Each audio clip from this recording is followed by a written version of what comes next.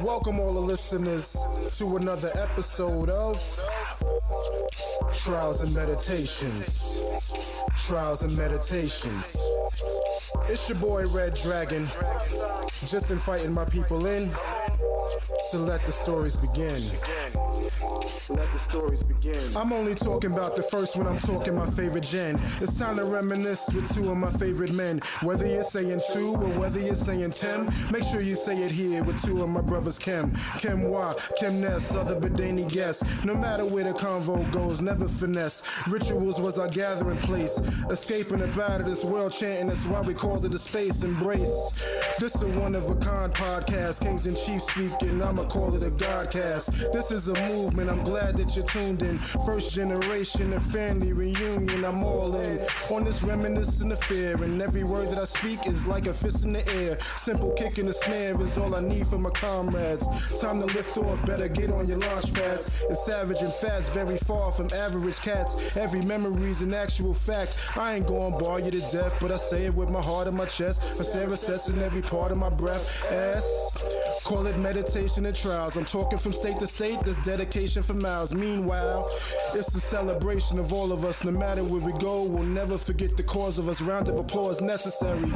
Mind and body grow, but the spirit is legendary. Minnesota, North Carolina, the home of the host. And if you leave it up to them, they be doing the most. And everybody that comes on, I listen to every word, cause it's probably a story that I never heard. Observe as I paint pictures, evaluate the scriptures, translated by mortal men who got it twisted. What if Egyptians never existed? First generation would never be a tradition.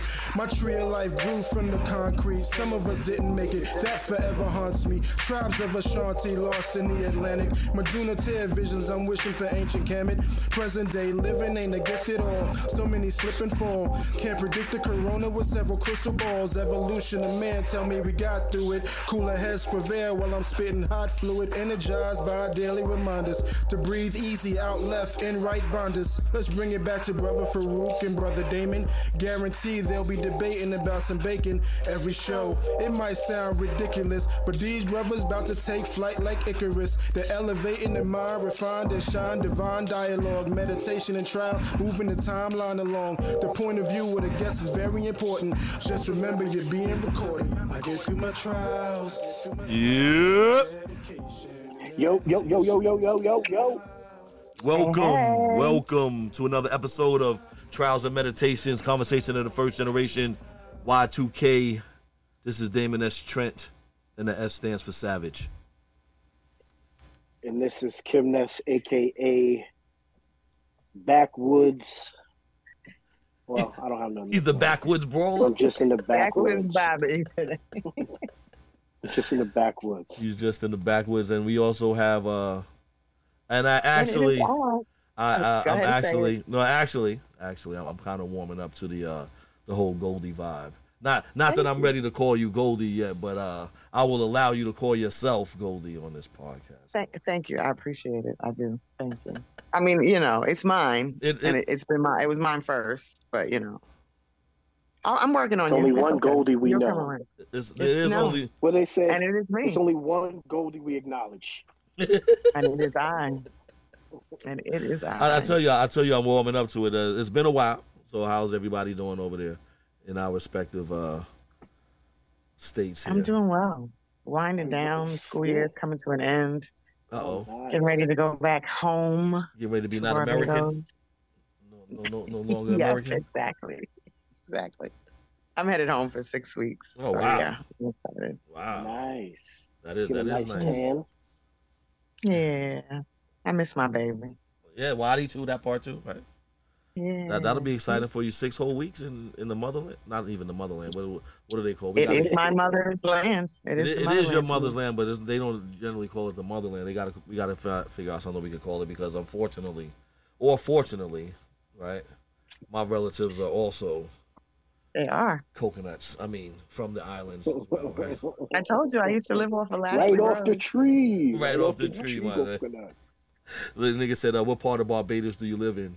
Right near the beach, man. Near the boy. Y'all are a mess. That sound means it's time for the part of the show that's called count on Chemness. This is brought to you by the guys over at Create Safe. All right, so today's tip of the day is don't judge each day by the harvest you reap, but by the seeds that you plant. And that's it. You know what I mean? Like, live each life day by day, plant some seeds, and one day they'll grow. One day it'll grow. But so it's just saying, don't look for the microwave results. Is actually yeah. I was every day telling is not somebody harvest about that. day. Every day is not a harvest. You know, I was listening to a Bob Marley clip, and he was talking about the difference of growing up in a farmland as opposed to in a city, right? And then he talks about in the city, people expect things to happen instantaneously. However, when you grow up in a farmland, you understand that it takes time for these things to grow. And so I was like, wow, that's an interesting point. But you know, I digress. Let's Words of wisdom. Words of wisdom. Yeah, you know, we just building on each other here. But we're gonna get into it today. Today on this podcast, who do we got? Who do we got today? It's gonna be a very interesting show. Right? I don't think I took my first plane ride till I was 27. Jesus Christ, right? And this young lady has been on planes, trains, and automobiles going all across the United States, across the globe. I found out a whole bunch of stuff, and it's going to be a real interesting show for you guys. With us on the show today, we have none other than Sakira Koykai. Let's give her a round of applause, ladies and gentlemen. Hey. Hey. Welcome. Thank you. No, thank you for look at all of that glorious hair. Taking out. Look at all that gorgeous hair. Okay. Mm-hmm. Right. It was wash day today. Thank you for seeing me. I'm sorry. No worries. Are y'all finished? It's glorious. Y'all finished? Because the listeners can't see all of this glorious hair, and I'm kind of jealous a little bit there too, as it would be. But I digress. So, Sakira, how we doing there? We're relaxing. We're relaxing. We're maxing and relaxing, all cool. So where are we maxing and relaxing? Are we actually in the United States? We're in the United States. I'm in Durham, North Carolina right now. Oh wow. And I've been here since the beginning of April. Relaxing. Just relaxing? Taking the time. Relaxing. Working on some like side projects, some creative projects, but excuse me, I'm in between contracts. So when I'm in between work, I get to work on my own creative projects. Oh wow. Nice. How are you enjoying that greenery in our town here? Man, it's everything. These red cardinals, the birds have me in a grip. There's so many birds. Yeah, we have the red ones here as well. I love it. We're like known for the red birds. Our stadium is the red birds. Our team is the red birds. Really? Yeah, it's beautiful. That's nice. One thing about being down here. Yeah, and the trees and the forest. You get to see all of there's some blue ones that we get with some orange on them. Yeah, I see them. Yeah. There's just so many kinds of birds. And sometimes I wonder, like, with all the climate change and everything, I hate to just jump right into that. But I think about, like, our grandparents' generation, like, how many more sounds did they hear? How many more birds were around, you know?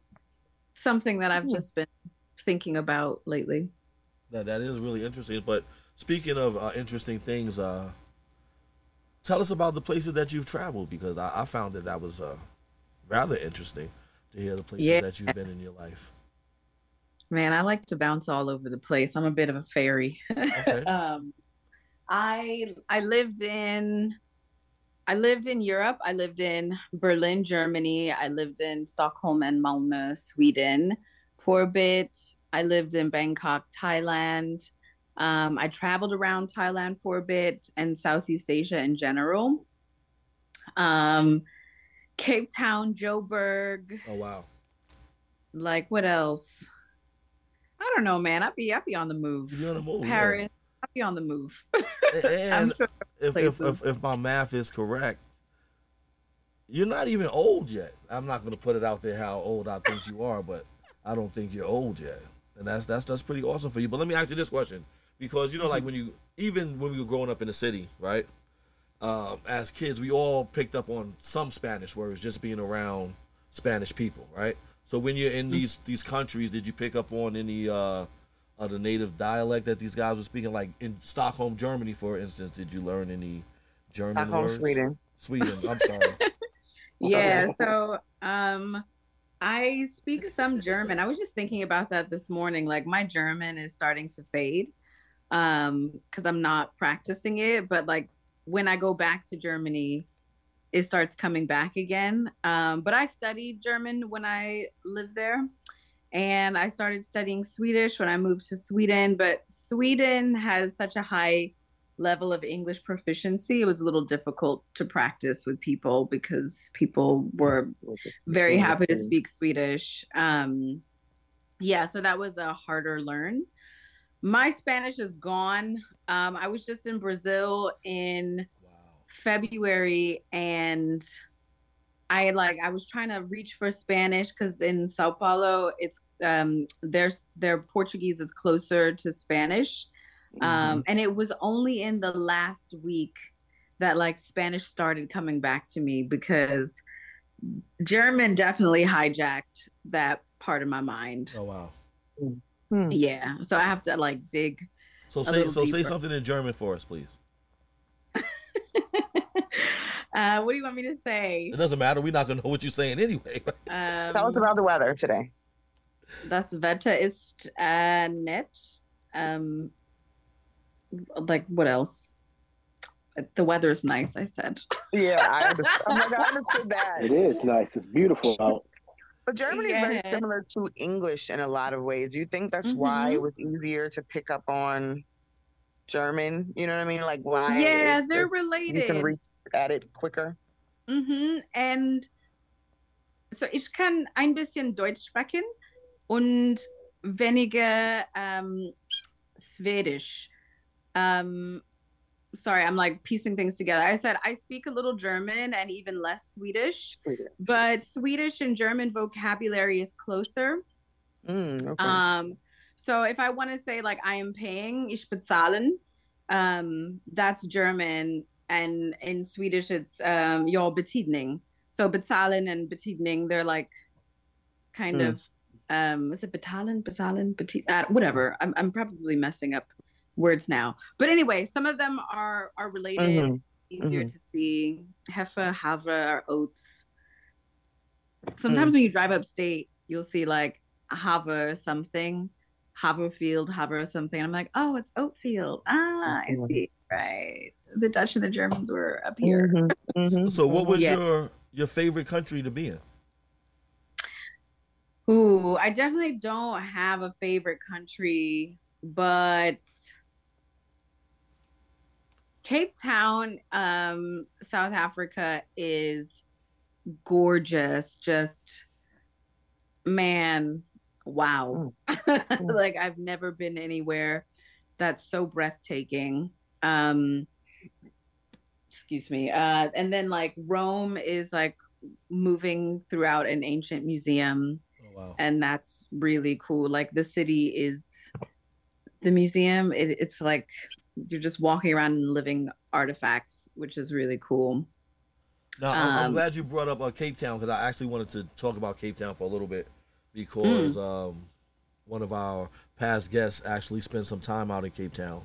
And what he was telling us, from what I remember, is that it's a beautifully melanated city, in the sense that it's so many different tones of black people just throughout the entire city. Was that your experience with it? Was it? Yeah. No, there's no exaggeration. I feel like as far as tones, in a way, we kind of see that in New York even, but there are different looks. Like when I got to Cape Town, I was like, I'm not South African, you can tell. It's not like the American melting pot of we just have so many different kinds of looks. Like our looks are very specific to our blend of people, which kind of reminded me of Brazil. Like we very much look like them. I'm like, well, that makes sense. It's indigenous, it's West African, it's European. It's like the same kind of Creole in a way. Right. But South Africa has a very different mix. So there are definitely looks like I would see people and say, "Oh, you look South African," I would also like. think so.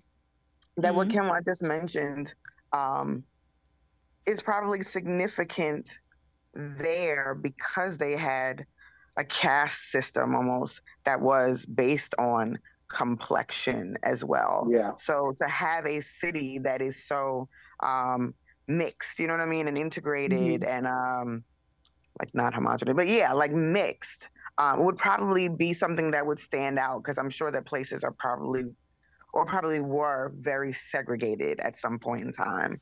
So I feel like that might be, you know what I mean, why that would be a significant thing about the city. You know what I mean? Yeah. Does that I make also, no, keep going. No, I was gonna say, does that make sense? Like, does that resonate with your experience? What I was gonna say is, I feel like I'm not the best person to speak on the caste and color system there. Mm-hmm. I know that there are groups of people called colored people. I know there are Black Africans. I know there's a big, like, Chinese and Indian diaspora there as well. And then obviously Dutch and German and English ancestry. Um, but my feeling, and like I think others will say it's not the case, was I felt a certain like a lens of discrimination toward colored people. And but then colored also felt like a catch-all for different things. Like if your mother's white and your father's Black, you could be colored. But also if you are kind of a product of like, or if you're of the lineage of people who had like Dutch ancestry and maybe, one of the indigenous African groups there, you could also be colored. And so I was a little bit confused when I was there. And I think a lot of the Black people that I hung out with were well-to-do or, just came from more financial means. And so I think there's also a different attitude from like certain class systems as well. But what I didn't see was like in the United States, when you're mixed race, you're really I gotta plug my thing in. When you're mixed race, you're really elevated, right? Like you're exotified, you're the one that makes the money. You become the face or the presentation of a lot of Blackness. And I didn't see that there. You saying that's how it is in America, and that's not how it was? Okay, got you. No, I didn't see that there. I saw like some discrimination toward colored people as being like lower class or lower brow,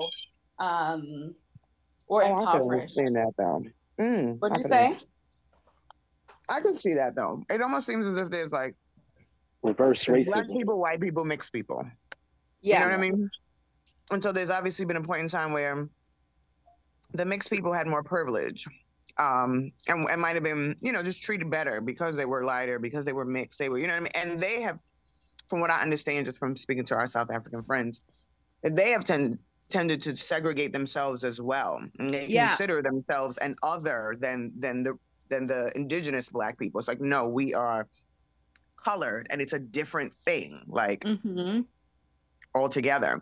And so I could see very well-to-do Black people, like indigenous Black people, being like, fuck y'all, little mutts. You know what I mean? Yeah, like no, really, thinking that y'all are better than. Yeah. Just that. Like, you're not fully You're not African. a real African, right? You're not real African. Right. I definitely saw some of that. So it's just bizarre. I think when I was there, I really saw the construct of race, like just with some kind of sobriety and not just with the American indoctrination, but like this shit is literally made up everywhere. But I was going to say, I feel like it's one of the places where their racial issues are equally as complicated and deep rooted in like lots of painful history as ours. Like, yeah, you know what I mean? I feel like we share that they have like colonization. Yeah. And I mean, there were a lot of places that were colonized, but that caste system of color plays a different role here, and it played a different role there than it does in a lot of other places. And a lot of other places, it's a thing. It's a, oh, they cute because they light skin, or oh, I want to have a little light skin. It's that. It's a brainwash. But here and there, it was a justification for like setting up institutional like systems. You know what I mean? It was like, it's a completely different. Yeah, I feel like we can relate, and when it comes to that. Yeah, it's when I say that, it's all just kind of made up. Like the goalpost of race also just moves from time to time. You know, like suddenly you can be Jewish and now you're white, or Irish and now you're white, where that wasn't the case. Or you could be a really light-skinned Black person and just pass for white, like with not much regard for features even. And also like I feel like the thing that, like, in coming into like another country without, I didn't really read much on South Africa. I just saw Watch Out for All the Crime, and that was real. I didn't have any preconceived ideas about race when I went there. I'm just coming with whatever I'm coming from. And when I like came into theirs, I'm like, oh, this is kind of like the inverse of us in some way. And at the end of the day, for me, I'm like, yo, the problem is colonialism. It's not the people who are mixed race. Like, that's not it. We're looking at each other like we're the problem. And it's really the folks who have come to take the land that are the problem. So let me ask you this question though, right? So in regards to the people in South Africa that would be considered colored, right? Of the people on this line, will we all be considered colored, or are we too light, fair skinned to be? Because I'm trying to get an idea what. But I don't think it's just. Again, I really don't feel incredibly qualified to like speak on it. But it's not just how you look. Okay. I think you can be perceived as being colored, but it's not just about how you look. It's also your heritage. It's an interesting yeah. thing. Well, this is what I'm saying. It's almost like how being Jewish is a religion and an ethnicity. It's kind of like that. Where like it's not just you're just mixed. It's, you know what I mean, or you're just light skinned. It's a genetic, it's a lineage thing, or it has become. You know what I mean? They've kind of separated themselves. I don't want to speak out of turn and offend anyone, but yeah, that's kind of how it seems. I don't think we have any colored listeners to our podcast that would be offended by this conversation. But I get it. You don't want to. That's not. But that's not true. Oh, we got colored. That's true. We got colored listeners. Yeah, I'm so excited for our colored listeners. I think I'm gonna start referring to myself as colored. Colored. Yeah, I'm colored. The lighter I'm the new shade. Negro, right? Lighter shade of colored. But look, Sakira, you said right now you're in between contracts. Is what you had said earlier, right? Yes. So if you can tell the people what it is that you do to. Yeah, I'm a management consultant. And I am often hired by corporate companies to come in and do some kind of internal transformation. My favorite stuff is the softer stuff, the cultural transformation components of the work. But it's a lot of like big picture things being broken down into smaller sizes, and then I don't know, it's also vague. So do you love what you do though? Do you like what you do? Yes and no.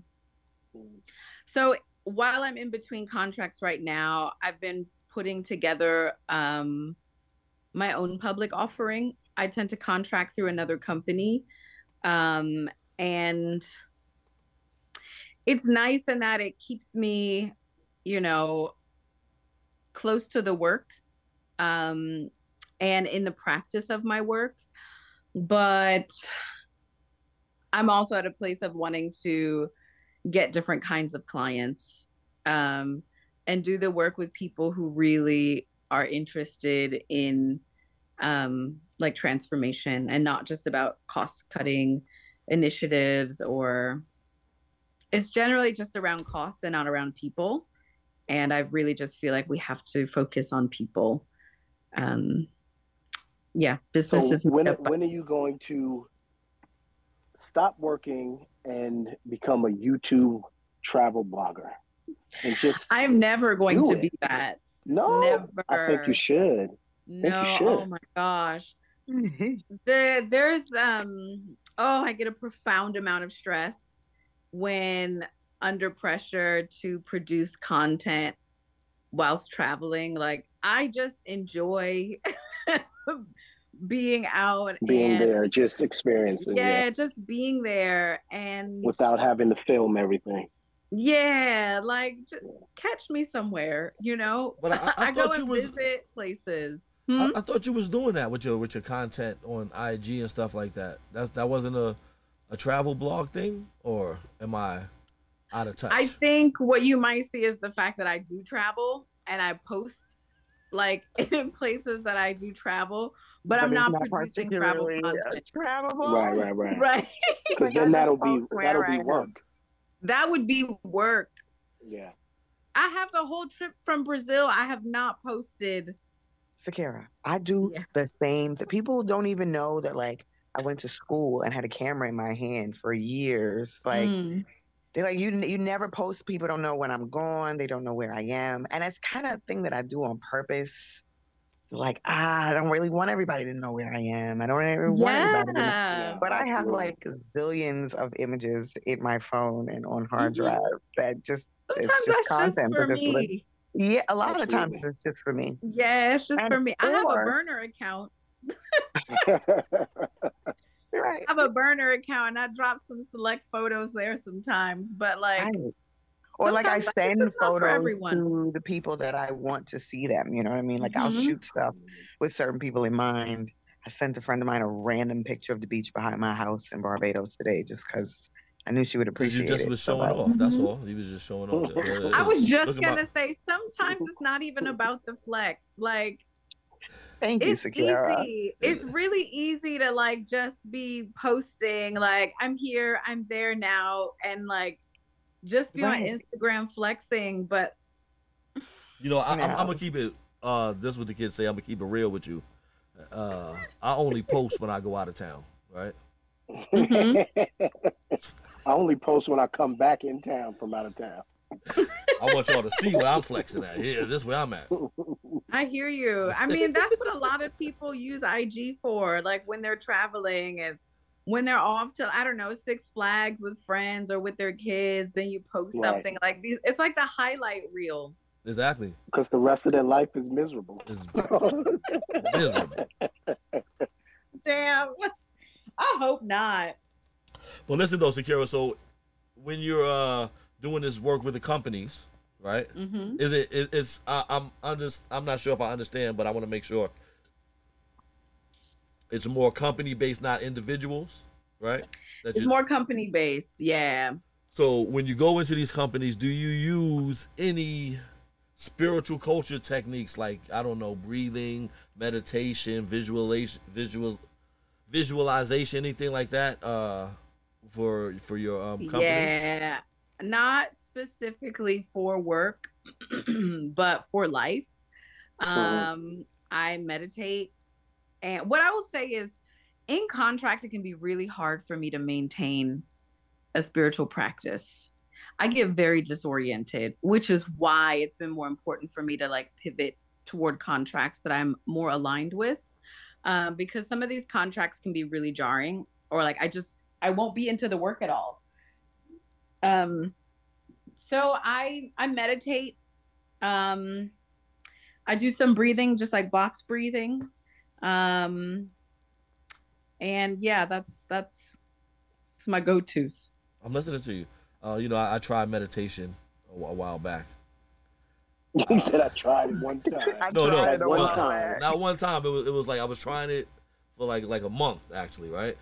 And I would be meditating, and then you would be asleep. And then exactly, I felt like what the Yeah. fuck?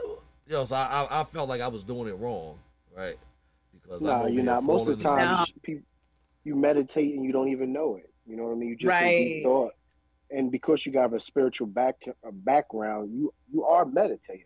I'm listening You to know what I you. mean? You don't have to sit in a room and turn the lights off, and you know what I mean? Every day that you thinking about being a better person or dealing with whatever you're dealing with in your life, you are meditating.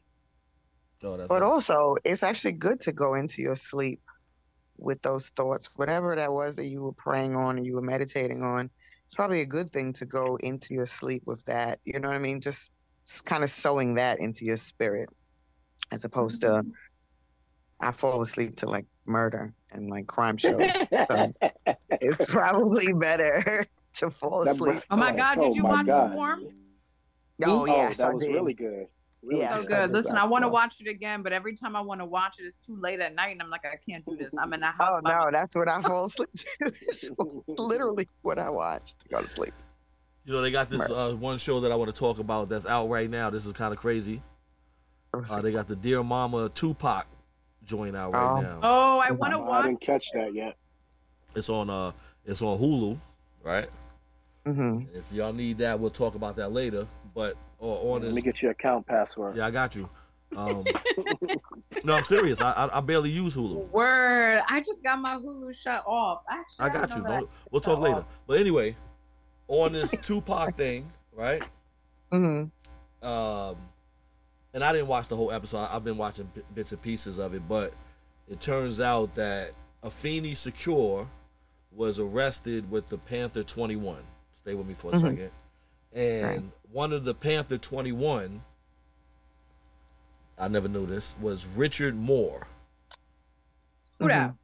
Watch this. Daruba bin Wahad. He then became Daruba bin Wahad, who's the father Who's of Kenwar's best Daruba friend's father. Supatai Moore's father. And Right. so I thought that was really interesting to have somebody that we're connected with as a part of the And wait, whole and thing. their lawyer is a Moot from the society as well. She does a lot of work with them. Moot Sophia.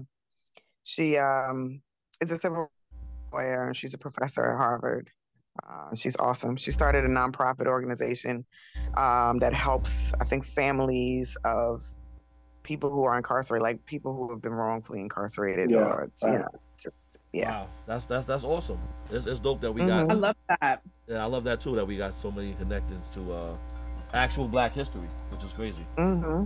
What we're gonna I do want right to here? share with you that I met a certain Shakur at some point in my life, who shall not be named. You met a certain secure. Shakura or Okay. Risa? Hmm? I'm like, you mean Shakura or Risa?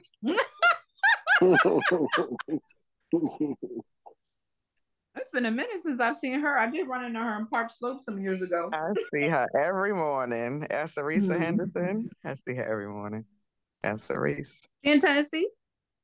Yes, she's also in Tennessee with me. Okay, cool. Yeah.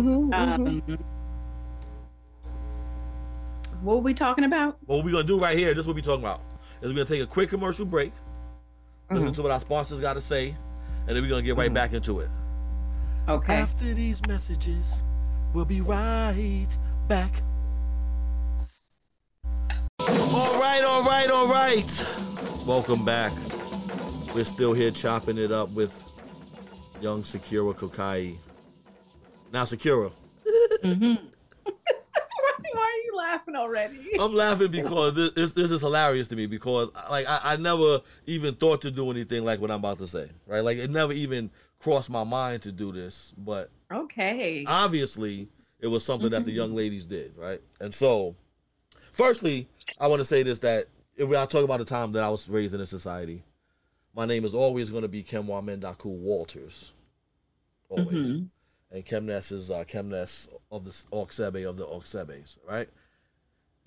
But we have the switchability, right? So we can go from the Kems to our respective birth names.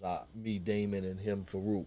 But he doesn't really use Farouk. But Amsa talks about this, that she used to do when she was a young lady. She used to give people the fake names. Yes, come on with the fake name creativity. Yes, like And I never even thought to do nothing like that, yo. Like, even when my mom was making people call me Kenwa, like, there's people in my family that call me Kenwa because his name's not Damon. It's not Damon, and she was adamant about that, right? So, did you at one point give out the fake name, or were you just Sakira? Yes. Yes. First off, I would say yes, I did. I really like my name. I really, really like my name. And at one point, okay, in college, I told people my name was Jessie. Jessie. I was like, interesting. You're an idiot. Not Jessie. I was trying a thing. I was like, what's it like to have a regular name? That's like as regular. That's regular. Like, yes, Jessie. really regular.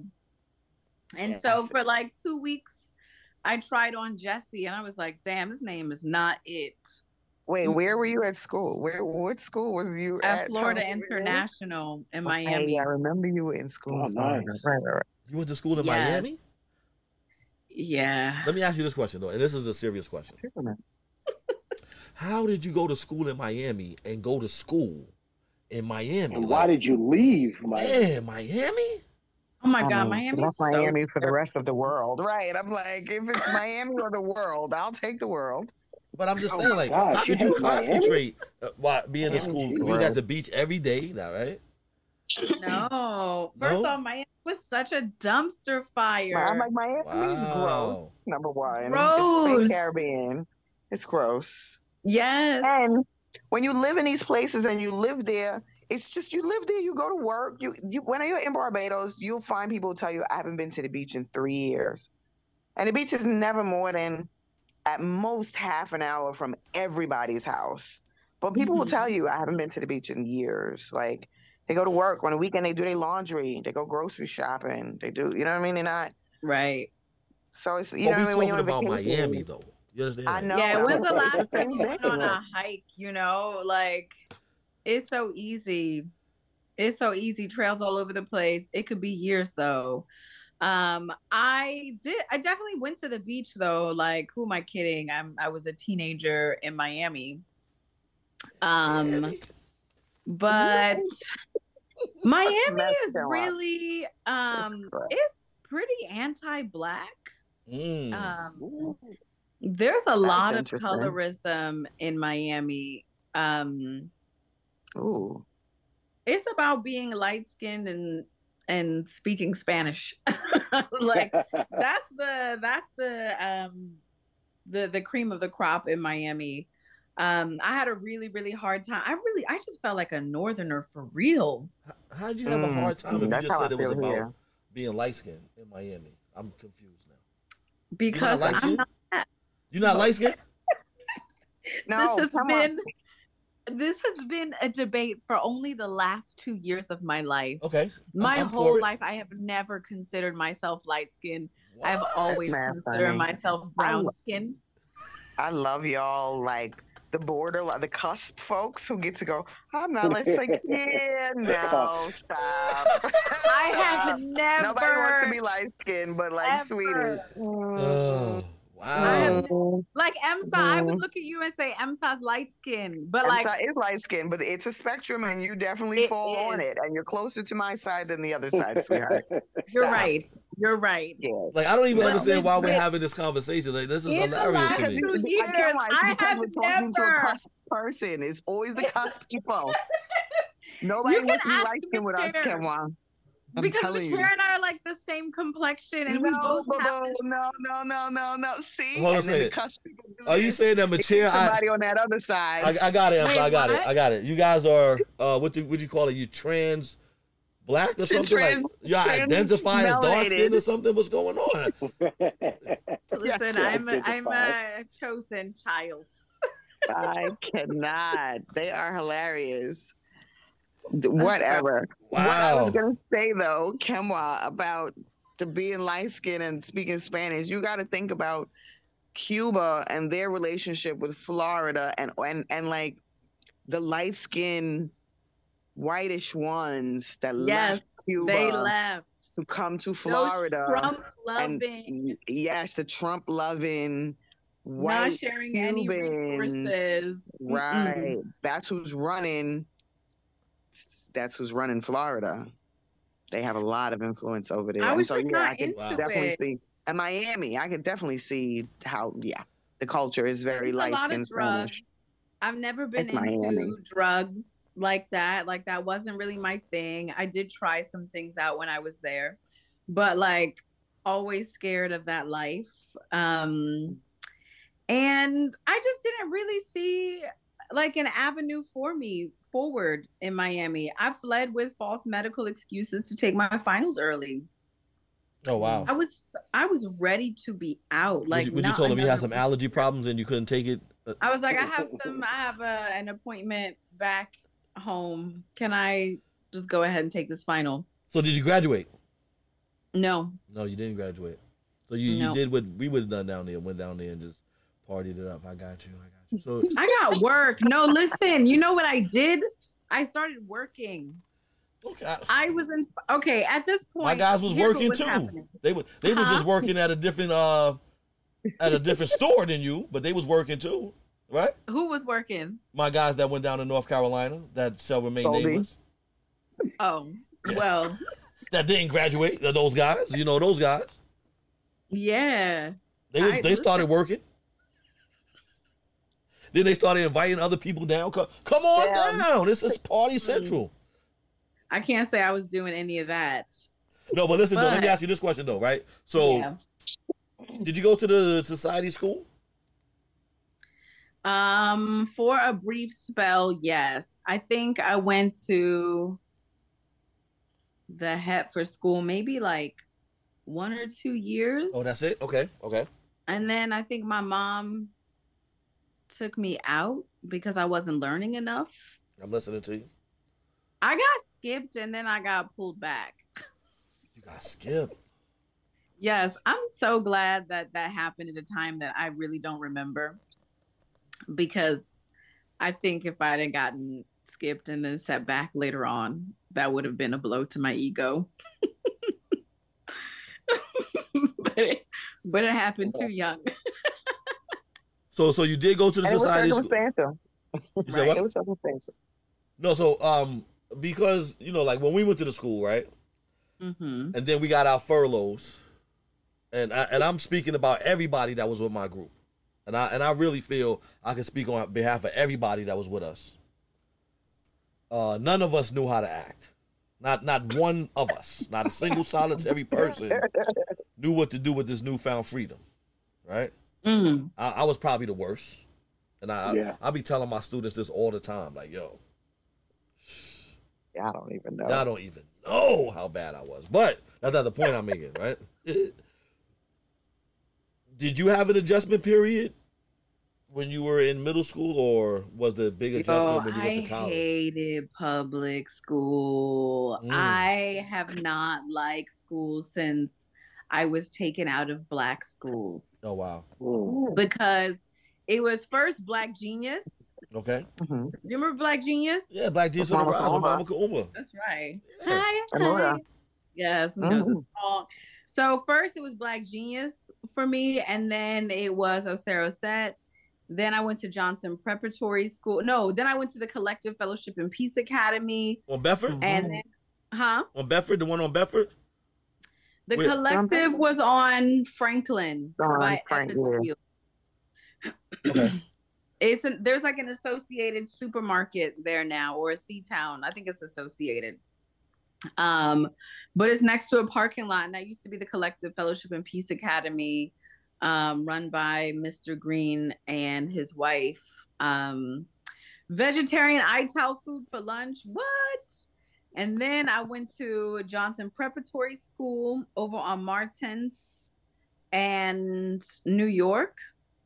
And then after that, I went straight to the ghetto. Yes.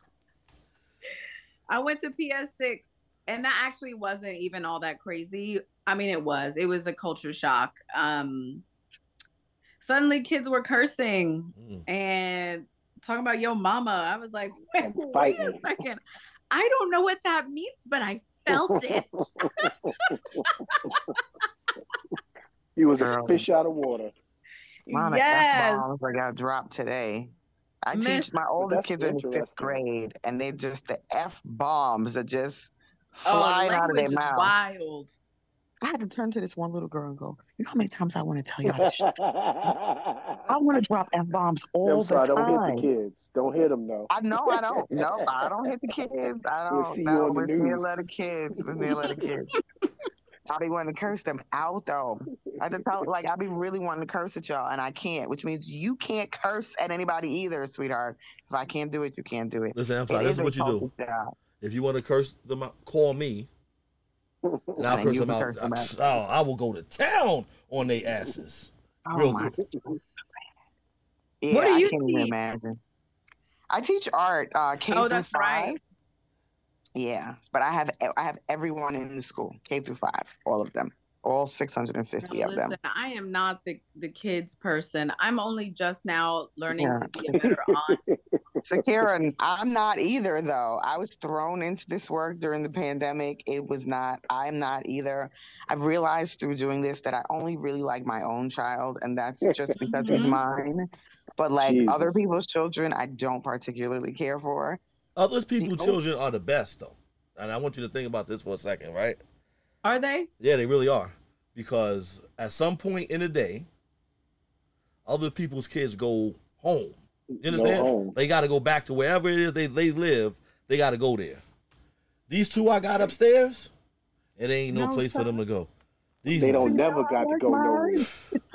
I like mine. Just stand at the door with their hand out. Man, they're going to ask me the other day, Dad, can we stop at the gas station before school? What do they need? I do that every day. I do that 2 or 3 times a week. I told them today, I said, he said, Dad, I'm hungry. Gotta get gum. I said, I got to feed y'all every day? I got to feed y'all every day? They were like, yeah, Dad, you got to feed us 3 times a day. Said, wait, that's the thing, though. When you have to feed them every day. Like, it never ends. Every day, multiple times. It's the most annoying part of having them.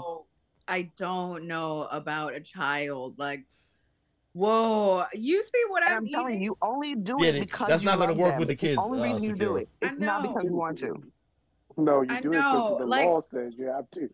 You have to. Earlier, I sauteed peas. I had a bag of fresh peas, and I sauteed it with vegetable broth and butter, and I ate peas. Wait, but can I tell you, Sakira, though? When you have you can't feed the kid peas. No, wait, hold on. When you have one, Sakira, you can do stuff like that. Because you and the one be homies, and it's like, bro, we about to eat these sandwiches for dinner, right? Yes. You want bread and cheese for dinner? You want bread and cheese? Just you want some rice and butter? Or you want some bread and cheese anyway. He like, I'm gonna just eat this bread and cheese. Struggling together. You just want to struggle together. Yeah, he just wants bread and cheese and some sliced up cucumber. Man, it's easy. Like, you done tricked him. It's not even me. That's what he wants to eat anyway. My kids are food bougie. The little girl gonna tell me today, Dad, I want some Chipotles with a little spice in them. Yes, I love a discerning child. No, my daughter DoorDashes on the regular. I'll be sitting here, next thing you know, somebody ringing the doorbell, DoorDash for herself. Nobody else. But I'm cooking dinner every other night. Oh, shoot. I'm dinner for everybody. And then when she come with a DoorDash with a personal order, I'm like, what the hell is going on? Man, nobody I definitely get take it to a room. Like she had just a she don't want to share. That sounds like my father. He used to come home from work and go straight to the basement with his Thai food. Oh, wow. I'm not sharing with nobody. You know, Sakira, that's a great segue. Speaking of your father, right? So, you know, for the listeners on the show that might not readily identify with the name Sakira Koykai, why don't you tell us who your siblings and your parents are for the older generation of people that we have on the show? Oh, there's a whole gaggle of us. There's a whole gaggle. I love that word. My oldest sibling is Machair Mousehat. I think she's the only Machair. Let me just say this too. No, she's not only the only Machair, she's the only Machair Mousehat. So when you address her on this podcast, right? Oh. She's not Jamila. She's not Machair. She's Machair Mousehat. Now you can continue. All right. There's Yahote. There's myself. There's Harukti Ramen, my aunt. There's Osaraya Seki Ketmet. There's So Shariam Atiharu, who does not appreciate that I dreamt that name up, and it was divine that that was meant to be for him. Oh, wow. But you gotta give us Yahote's whole name though, because he's the only one you didn't give us his whole name. And I love Yahote. Oh, Yahote Ankle From. Yes, Yahote Ankle From. And so what's your whole name? So we giving out whole names. Sakira Ma'at. That's it? That's it. That's it. I'm gonna have to give you. Feel free to call her Sakira Harriet though. Yeah, I'm gonna have to add something on to that because that's. If he calls me M. Samoud Harriet, and I'm that's completely not my name. It's not my name at all. But he just. Yo, that's how I feel about when people call me Shakira. I'm like, that's not my name at all. That's a whole other person. That's a whole other person. So we spoke about your siblings. Who are your parents? There is Kamau Koykai, Shechem Ramen. I feel like that's very non-descriptive. Like there's so many ramens in the world. But there's only one Dr. Koykai, so you good on that. We good. You're right. There's one Dr. Koykai, and that happens to be my father. Your dad. And I saw your dad the other day doing reels on IG. I don't know if you knew that he was doing. I was like, wow, look at this guy. Let me tell you. Yeah, he came up in my feed too. Listen, you gotta recreate yourself. Blocked. It's a no for me. You blocked it? No. Wow. No. It's a hot no. There's no need to be involved. My mom saw some photo of me in Thailand once. I had a white wig on. And made some comment about how I was losing my culture. And I was like, you know what? I was at a pool party. Okay. And my friend knew the dancer who was doing like hula dance, entertaining, and had like a white wig on and like white underwear and tassels. And like she came to hang out with us afterward. And we were all trying her wig on. And so I happen to have this wig on my head. And I'm like, the way this has been interpreted, it's a little too dramatic. Completely not how it was meant, right? It's just not what it is. And I'm going to go ahead and just snip this from happening. You don't need to be concerned about whatever pops into your mind or whatever projection comes to you. Like I'm trying to get a picture of this wig in my head, right? Was it one of those? It's a cheap, like silvery white thing. It's just a costume wig. You know those wigs that the people in the British court wear, like like Your Honor, one of those kind of wigs. No, not even a dollar store wig. This is really like a Party Church City Avenue wig situation. This is not anything. This was goofing off at the poolside. That's it. No, you were abandoning your culture. Apparently. Apparently. I don't need to watch my parents on IG be awkward. Wow, no. How are they awkward on IG? No, I don't need to watch. I get it. I do. Just don't need to watch. I have lived with them for plenty of years. We still talk. I don't need to watch my father make Instagram reels.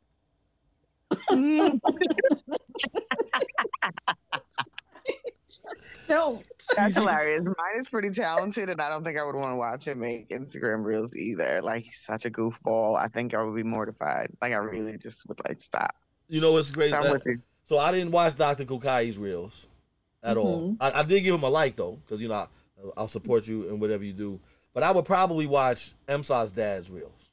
I would probably watch and just see what the content is about. Right? I've never seen it. You know who I do watch? Who I follow? Who I absolutely love following? Oh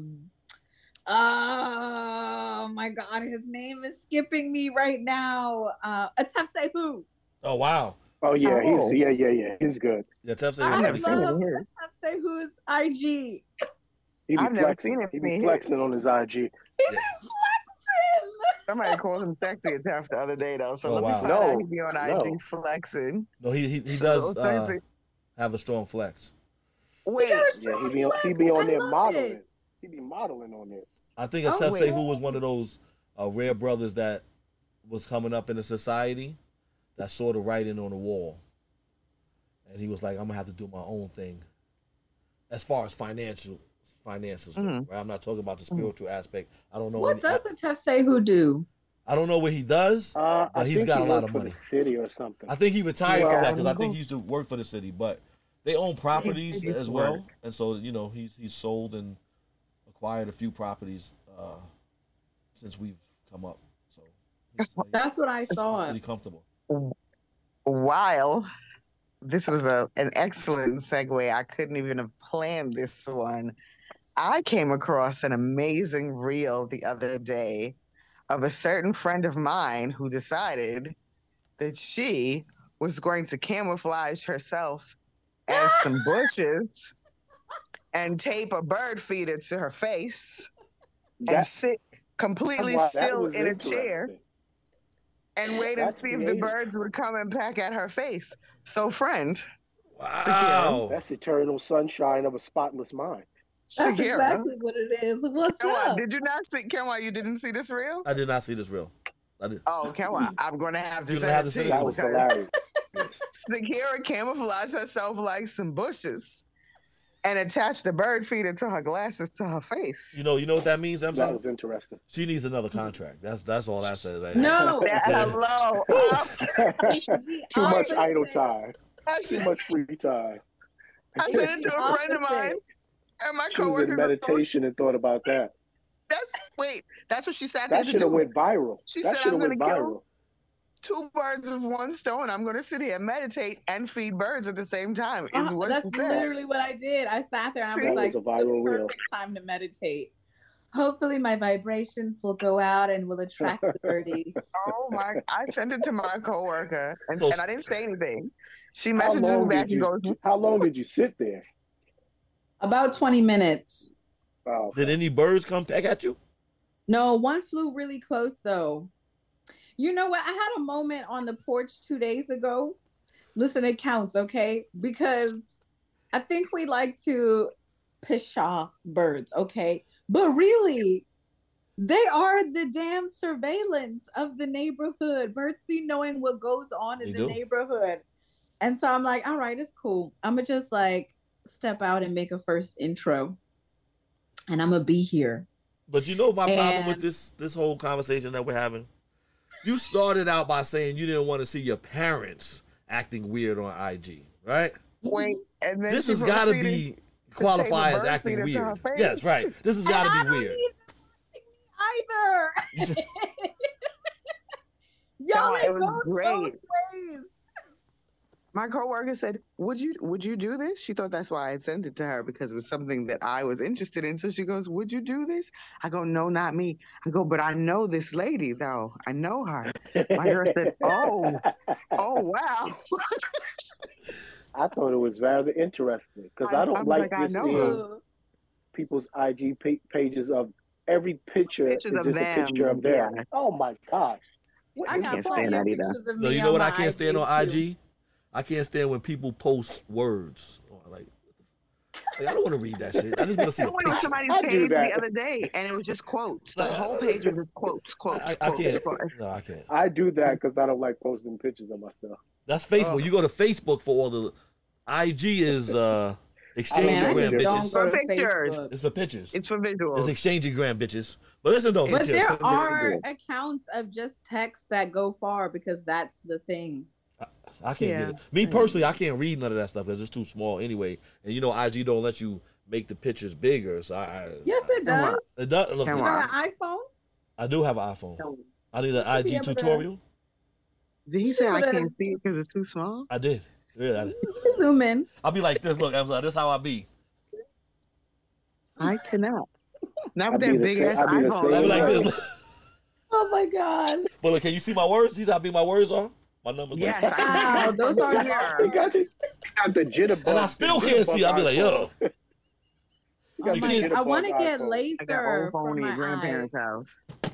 Sakira, you've actually been saying that for the last 15 years. You're right. And when I went to go get, I just got lenses. I dropped off some frames today. And she was like, well, you got like another 5 years if you want to do it. First off, I don't like when doctors be cussing over your life, okay? I just need to take a moment for this because I went to the dentist, and this dentist was telling me about how by the time I turn age 40, my mouth is going to start doing this and that and falling apart. I'm just going to need X, Y, and Z. And I'm like, please keep your curses to yourself. Don't put your mouth on me. Nobody asked you that. Trying to get your money. They just want you to spend some money, yeah. But wait, though. Don't be cursing over my mouth like that. And then when I went to the optometrist, so I'm 35. She says, well, you got another 5 years if you're going to get it, because by the time you turn 40, you're going to need reading glasses anyway. And I'm like, excuse you. I just want to like beat her in the forehead right quick. Like, stop. But Sakira, though, I'm sorry. Do you know how I'm many sorry to protein say. drinks I had as a child? Don't put your mouth on me. You're going to need reading glasses by the time it's counted for something. That's got to give me all of the oat groats I've consumed. That's got to give me a couple years. That's not how that works. Grated carrots and poppy seeds. You said that you're 35, though, Sakira? You said you're 35. I'm 35, yes. So is your birthday coming? You're having a birthday? My birthday is in September. So it's coming. Okay. That makes more sense. Wow, that was fast, eh? Hey, I'm just start speeding up. 40.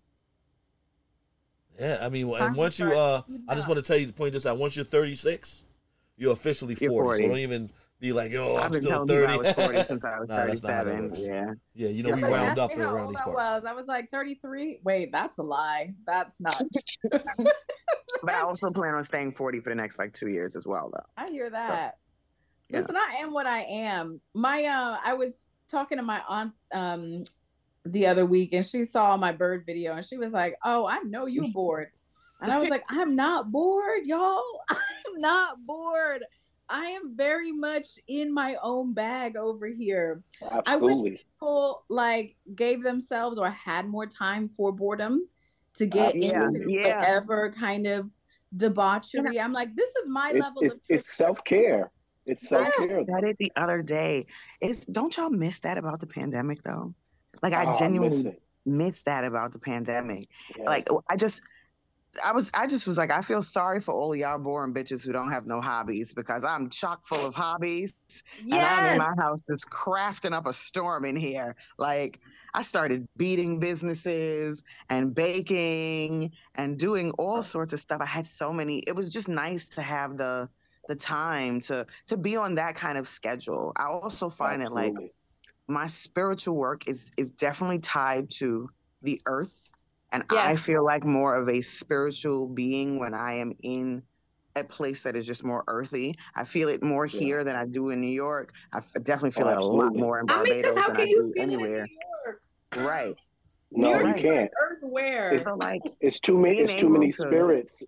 There's too many spirits walking and not enough earth. Like I'm a person literally not enough earth. Like I need grounding to take literally my not enough earth. Come to North Carolina. It's a lot. It's hectic. What we're not going to do though, right? We're not going to sit here and talk bad about the city that we all are from, right? I can see if like one of us wasn't from the city, but we all are from the city. No. What I wanted to none say, of us live there. You asked me my favorite none of us. That's not New a York coincidence. is definitely one of them. Well, New York is one of your favorite cities? Yeah, like New York is incredibly exceptional and special. Absolutely. Like there's no place like New York. There is no it makes place you like smarter. New York makes you smarter. It completely makes you a smarter person, Kness. It also just things that we are in faster. proximity to, and like the stuff that we come in contact with, and the different types of people and the different types of experiences. When you leave New York and you go to other places, you realize that you're more worldly. You realize that New York has made you a more worldly person. Like just New York. Also, I want to add that, like, I've been thinking about this a lot, right? So in New York, it's a very mixed place. So we get all kinds of influences. And then let's say you go to some small town, it's pretty stagnant. People are not moving. People are staying there for generations. But I think there's a different intelligence that comes with being in a place for a long period of time and getting to understand the location for a long period of time. As I'm like watching these birds every day, I'm really trying to understand, like, what are their rhythms? How do I become more of the place and learn the language around me? Whereas like New York really equips you for hypervigilance. It has you on your toes. It does. And that's also just a certain mode to be in. You know, it's a mode that does not really allow you to like stop and smell the roses. Smell the roses. First off, like, what is this flower even called? Right. You know, like, Right. New Yorkers don't be knowing nothing about nature. Yeah, no. But it goes back to what Kenwan said at the beginning of the podcast, the quote from Bob Marley about how, like, being from the city, or is that what, just being, you know what I mean? Everything is just, and when you pull yourself outside of that, you can completely become more in touch with your own rhythm of your own body, your body in rhythm with the elements around you. And like your body as nature. Right, Absolutely. because it absolutely is. No doubt. It absolutely is. Yeah. And you're not aware of it when you live in a city because you're on somebody else's clock. Like you're completely, you know what I mean? Just all the time. You're inundated with like illusions of things that are important and really aren't. Like really not. Absolutely. I spent February in Salvador de Bahia and Sao Paulo, and I really struggle with seasonal depression. Like I get winter blues like a mofo. And like you, Emsa, I feel like nature is my spirituality. I'm appreciative of my excuse me, my Osiriset upbringing, but I also come to understand that like my spirituality is really tethered to this earth and the cosmos more than a body or a group of people. Can I tell you that your family is native? Isn't your father's family native?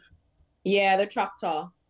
I was having a conversation with a friend of mine the other day, and we were working out some things, and it came to me that I feel like the religion of the Africans took place in the stars.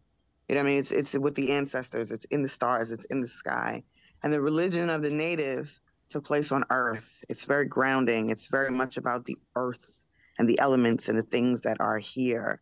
And I feel like for some of us, we feel a deeper connection to that and don't necessarily understand why, but it's because it's in you from your people. You know what I mean? Like that is what we were talking about, the difference in religion and me, how I feel extremely connected to Native culture and Native religion in particular, Native spirituality in particular. I, as I said, feel more spiritual when I am in nature. To me, it's not like I get, for some people, it's about their altar and it's about their, you know what I mean, their ancestors and all of that is part of it to me as well.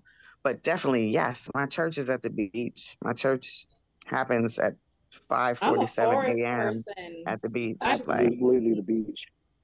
I'm a forest person. I can't deal with all the sand in places that don't have no business being in. I don't even care about. Yeah. No, and then also, so Sakira, are speaking of spirituality, do you have a practicing religion, or do you belong to an organization, or are you just a free spirit? I'm very not into religion. Religion feels like the packaging, the package and selling of spirituality. And I really feel like spirituality is my relationship with my spirit. And that's it. And that's taken on different forms over the years. These days, it's about leaving New York and being in places where I can hear myself. I know that my dreamscape is incredibly important to my well-being. And I find that when I'm in New York, I don't have access to my dreams in the same way. Like there's just too much interference from around me. So I went to Brazil, and within a week of being there, like everything is coming back again. Being here in North Carolina, I've been on my meditation practice, as I've mentioned, but also it's just quiet. Like I haven't been in a house by myself for a minute. Like in New York, I close my eyes and I'm hearing the television upstairs. Right. And like falling asleep, like who's talking to me? Oh, that's the TV I'm hearing. Like it don't turn off. It doesn't stop. And so it's nice to also be here so I can hear myself. It's nice to be in the backyard. It's nice to get into silly little projects like disguising myself as a bird feeder. Because for me, like I don't know, when I think about what's important in life, I mean, so much of what we have to do is the stuff to pay the bills, but that's just the slave system we're bought into, that we're born into. But outside of that, like, I often think about my like favorite moments when I was a kid, and that was like squatting down and looking at insects, you know, and like outside. building That's right. things. Yeah, being outside, seeing a stick bug for the first time in Prince William Park in Virginia for retreat. Absolutely. You know, after watching, like, my mom would buy Trials of Life, what do you call it? Trials of Life videos with David Attenborough. Yes, all those kinds of things. So then to be out in the park and like see things for the first time, for real. that's the real stuff. Yeah, like, that's awesome. That is life. This is the business of living. Like, flirting with birds for me is the business of living. I have to do the other things so that I can take time off. But like, I knew when I came back to the US that I did not want to get caught up in this like 2 weeks off rigmarole where like you're so in control of my body and what I do with my time. I have to ask you for permission off. Like, fuck that. Fuck that. Exactly. Control of your mind. Your mind control. It really has you in that, though. Like, literally everybody is locked into the same system of thinking, the same calendar of vacation. Like, it's always trying to make money. So Emsa, you go home for 6 weeks, and in my mind, I'm like, this is normal stuff. This is people moving around the planet, and we've come to look at that as exceptional or lucky. And I'm like, yo, as luxury. As luxury. Yeah. You look at in other countries, they automatically get 6 weeks vacation. You know what I mean? It's America where you get 2, maybe 3. Yeah. I appreciate teaching because I get a lot of time off. Yes, and this is what I always hear from teacher folks. Yeah. Like that time off is golden. Oh no, it's awesome. We get 6 weeks in the summer. I get a week in October, a week in November, 2 weeks in December, a week in March, and then we're out again in May. So Emsa, when do y'all actually go to work? Because it sounds like y'all just vacationing all over the place here. What do you mean? When your kids go to school? What do you mean? When are your kids in school? They go to school every day, right? That's when we go to work. My kids go to iPad school. I don't even know what they do. This is wild to me. First off, can I say that I was at a career day panel some weeks ago in New York. Y'all, the kids are not all right. They're not. Oh no, I can tell you now, the kids are. It's the future is bleak. The kids are not good. The kids are not all right. Like, the kids are not good. They have these notebooks, and I watched this girl in the front. These are 5th, 6th, and 7th graders, and she wrote like 5 sentences, and each one of them just dripped down the side of her page.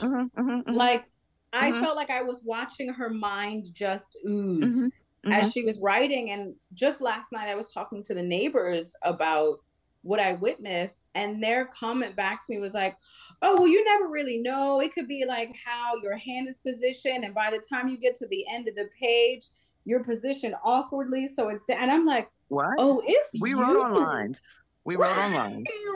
We wrote on lines. Y'all, you're a part of this. Wow. No, the parents are definitely a part of it, but the kids are not good right now. They can't read. They're not doing well. They're 14 and in the 5th grade. No, they can't read. One of my students, they're socially disconnected. At my job, the students' age range from 16 to 24. And one of my students, so if you turn 25 while you're still there, they'll allow you to stay. So this student turned 25 and can barely read. Right? Yeah. That's disgusting. That's disgusting. Shout out to my mom, my wild Sagittarius mother. Shout out to her. Shout out to your twin. To your twin? Yes, my twin. Yes, my twin mother. My twin mother? Can that say twin mother? For that. But yeah, like my mom, her wild woman ways, I give her wild ways so much credit because I am really a product of her. and the fortitude and the inner go that she had to just run in a certain direction.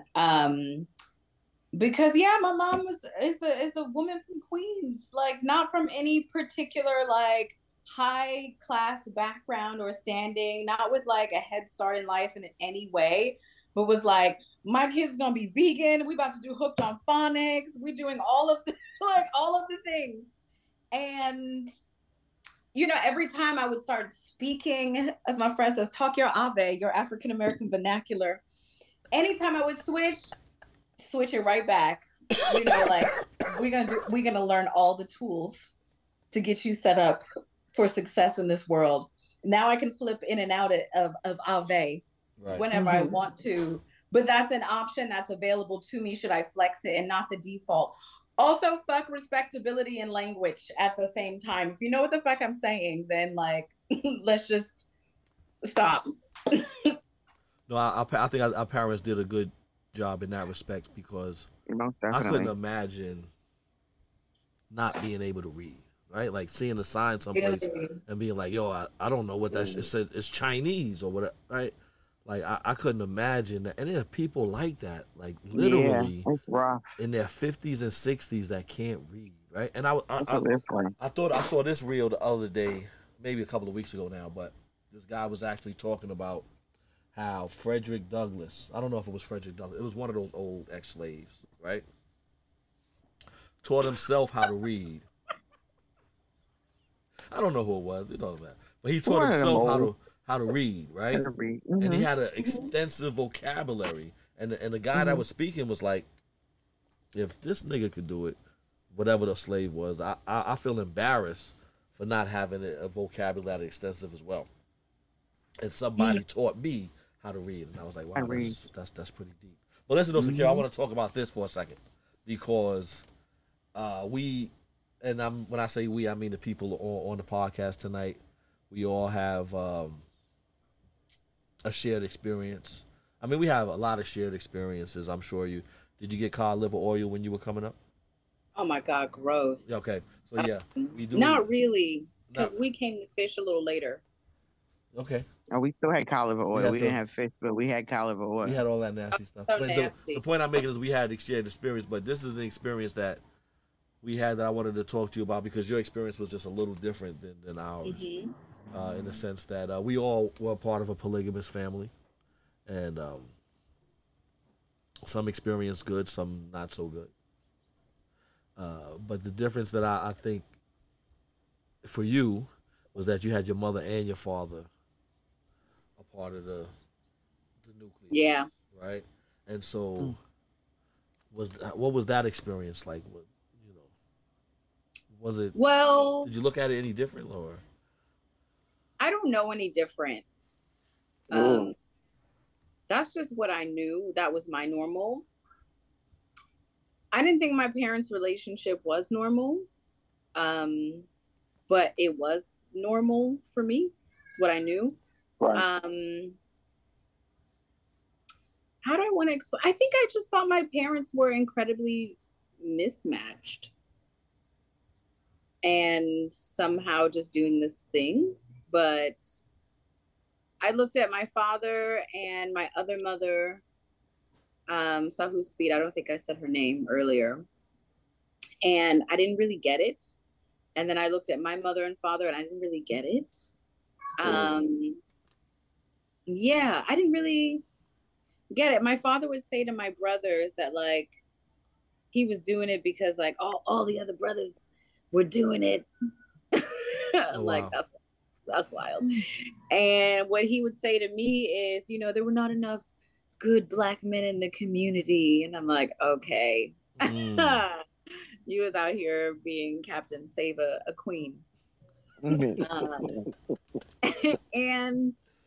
I don't know. I don't really get it, but I did have a walk and a talk with my father. And I learned that he was involved in Osera Set, I think from when he was 25. And so he was very much drinking the Kool-Aid, but also times were a little different. like I can barely imagine having a child right now. This world is just crazy expensive. And yeah, dad had 6, now 7. Now 7. Hey. Yeah, when you And mentioned your both my siblings, mothers were you pregnant didn't. at the same time at one point. When you mentioned your siblings, you did not mention Junior. And Little Kamau. Oh, I think we started talking about something else. Yes, little Kamau, my precious, my heart. How old is he now? 15, 16. He is 16. 16. Oh, he's not that little. No, he's not. No, he's not little at all. He's little. He's a little too little. I don't know. He's sharp. This kid is smart. Is he a California kid? Or he's a New Yorker who's been displaced. He can't stand California. Oh, wow. And I get it. It's like you go from being hypermobile in New York to having to take Ubers everywhere. Like it's just a different. 16, you can start to drive soon as well. That's true. And that's a whole nother. Yeah. Interesting as well. Yeah. That's true. I think the last time I saw your dad was about 4 years ago now. It's been maybe like 4 months since I've seen him. Oh, wow. Maybe 3. Same since I've seen him as well. No, I think the last I saw him, it's been almost 5 years. Yeah, since I've seen him. Yeah, so your dad. But yeah, I don't know. Growing up in a polygamous family, I think for me, when I went to public school for the first time, I was asked what my mother did for a living, and my response was which one. And Miss Bolger, she was like, "Your mother, your mother." She had this like deep cigarette voice, like she'd been smoking her whole life. Huh? That's interesting. I feel like I always, like, it was never really said to me not to say anything, but I always kind of knew our family is not like other people's family, and so don't tell people. Like, I always knew that. I don't think it was, and I wanted to ask you that earlier. Was that something that you kind of just knew that was a given, or was that not? Clearly it wasn't, because you went and said which one. Right. I mean, I knew we were weirdos. I knew that. I knew that other people didn't. But maybe this is a good. Maybe my mother still maintained a lot of friendships outside of the society and a lot of relationships with people outside of the society, like a family, family members. Healthy. But because of that, I did see, I was aware that, like, no, everybody else that we know who's not a part of this, it just be the husband and the wife at home. And like, and then we watch TV and it just be the husband and the wife at home. And like, so I knew this is not normal, and this is not, I was very aware of it and almost embarrassed for them, almost. Yeah, me too. I think I felt like, I don't know if I had shame. I don't think I had shame, but I felt like a burden sometimes. I felt like I carried a burden of having extra needs. Like anytime we go somewhere, like we can't eat that. We can't eat all of this stuff. So having to like pack your own stuff, having to answer questions. What is that you're eating? Do you eat beans? Do you eat this? Do you eat that? Like having all of these little specificities drove me up the wall, and going to birthday parties and wanting to just go home with a goddamn goodie bag. Okay. I just want to be a regular kid. And having that goodie bag sorted through, not being able to participate in all of the like major holidays in a way that everybody else did. Anyway, hindsight is 2020, because F all of that. And I'm so glad I didn't grow up with like the Christmas indoctrination. Wow, I would be broke every year. No, that's one thing that I'm like, my friends know that EMSA doesn't celebrate Christmas. And so a couple people might get things and a couple people might get things for me. But if you don't receive something, you don't feel away, because people understand it, like, right. M doesn't do that. She doesn't. So that is a good thing. Right. I mean, I still felt like Although Christmas always fell on the solstice, and so we were usually doing that. Oh my But we God, would the go to my grandmother's solstice. house. See, but again, we had an outside. We would go to my grandmother's house, like the day after the solstice or whatever.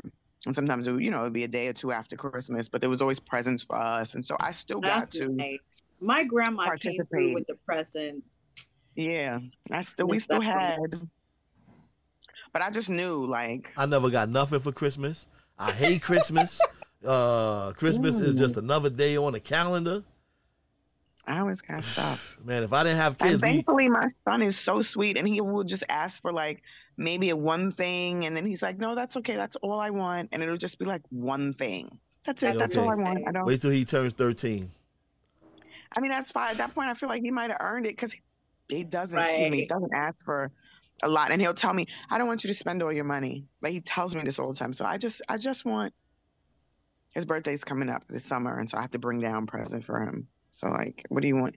I just want this one thing. It's great. Like, oh, yeah. I love getting gifts. Getting gifts is like one of my favorite things.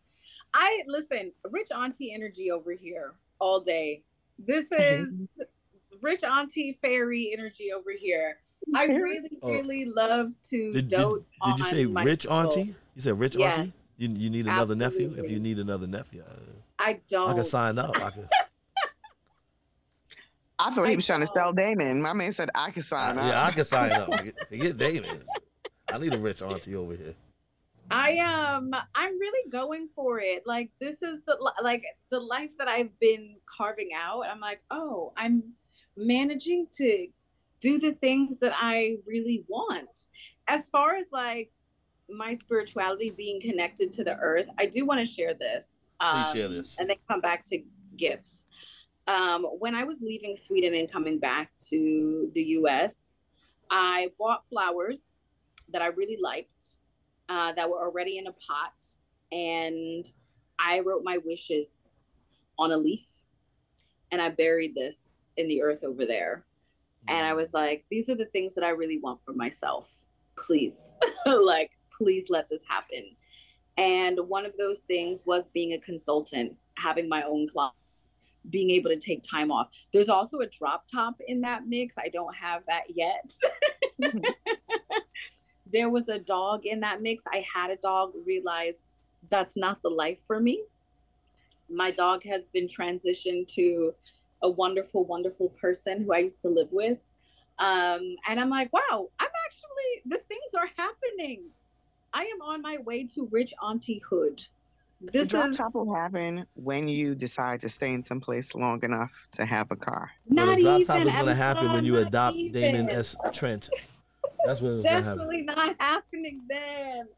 It doesn't even have to be me staying in a place. Like, I'm really open to the ways in which things happen because I've come to see that my life has a very magical quality to it that I really cannot direct.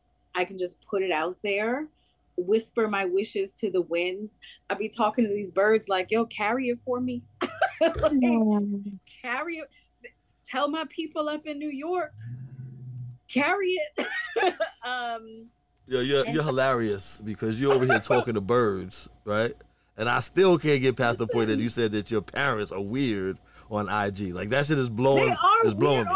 I don't need but talking to them. But hold on, but talking to birds is not weird. That's not weird. I am weird. Listen, okay. I right. really it's like embrace this. I know. It's a mutual. I don't want to watch, and I don't need you watching me. That's it. I applaud your weirdness. With love. We don't need to be internet friends. Yeah. I'm not into it. But gifts is something that has definitely come up for me more lately. Like, I really enjoy getting gifts. I'm trying to be a better aunt, and I've been getting some gifts for my nibblings, and that's been cute. But also I gift my friends.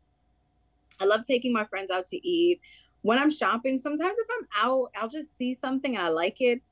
And I don't know who it's going to, but it's not for me. Mm-hmm. And I'll just get it because I know I'm going to give it to somebody. And it's a beautiful feeling. It's a nice thing. Giving is definitely a beautiful feeling. But you know, Sakira, we could probably go on and on and on, and on and on and on. And you've shared a lot with us today. But we kind of want to gauge this, and we ask people this question all the time. If you had the opportunity to change how you were raised, would you change how you were raised, or would you just ride it out?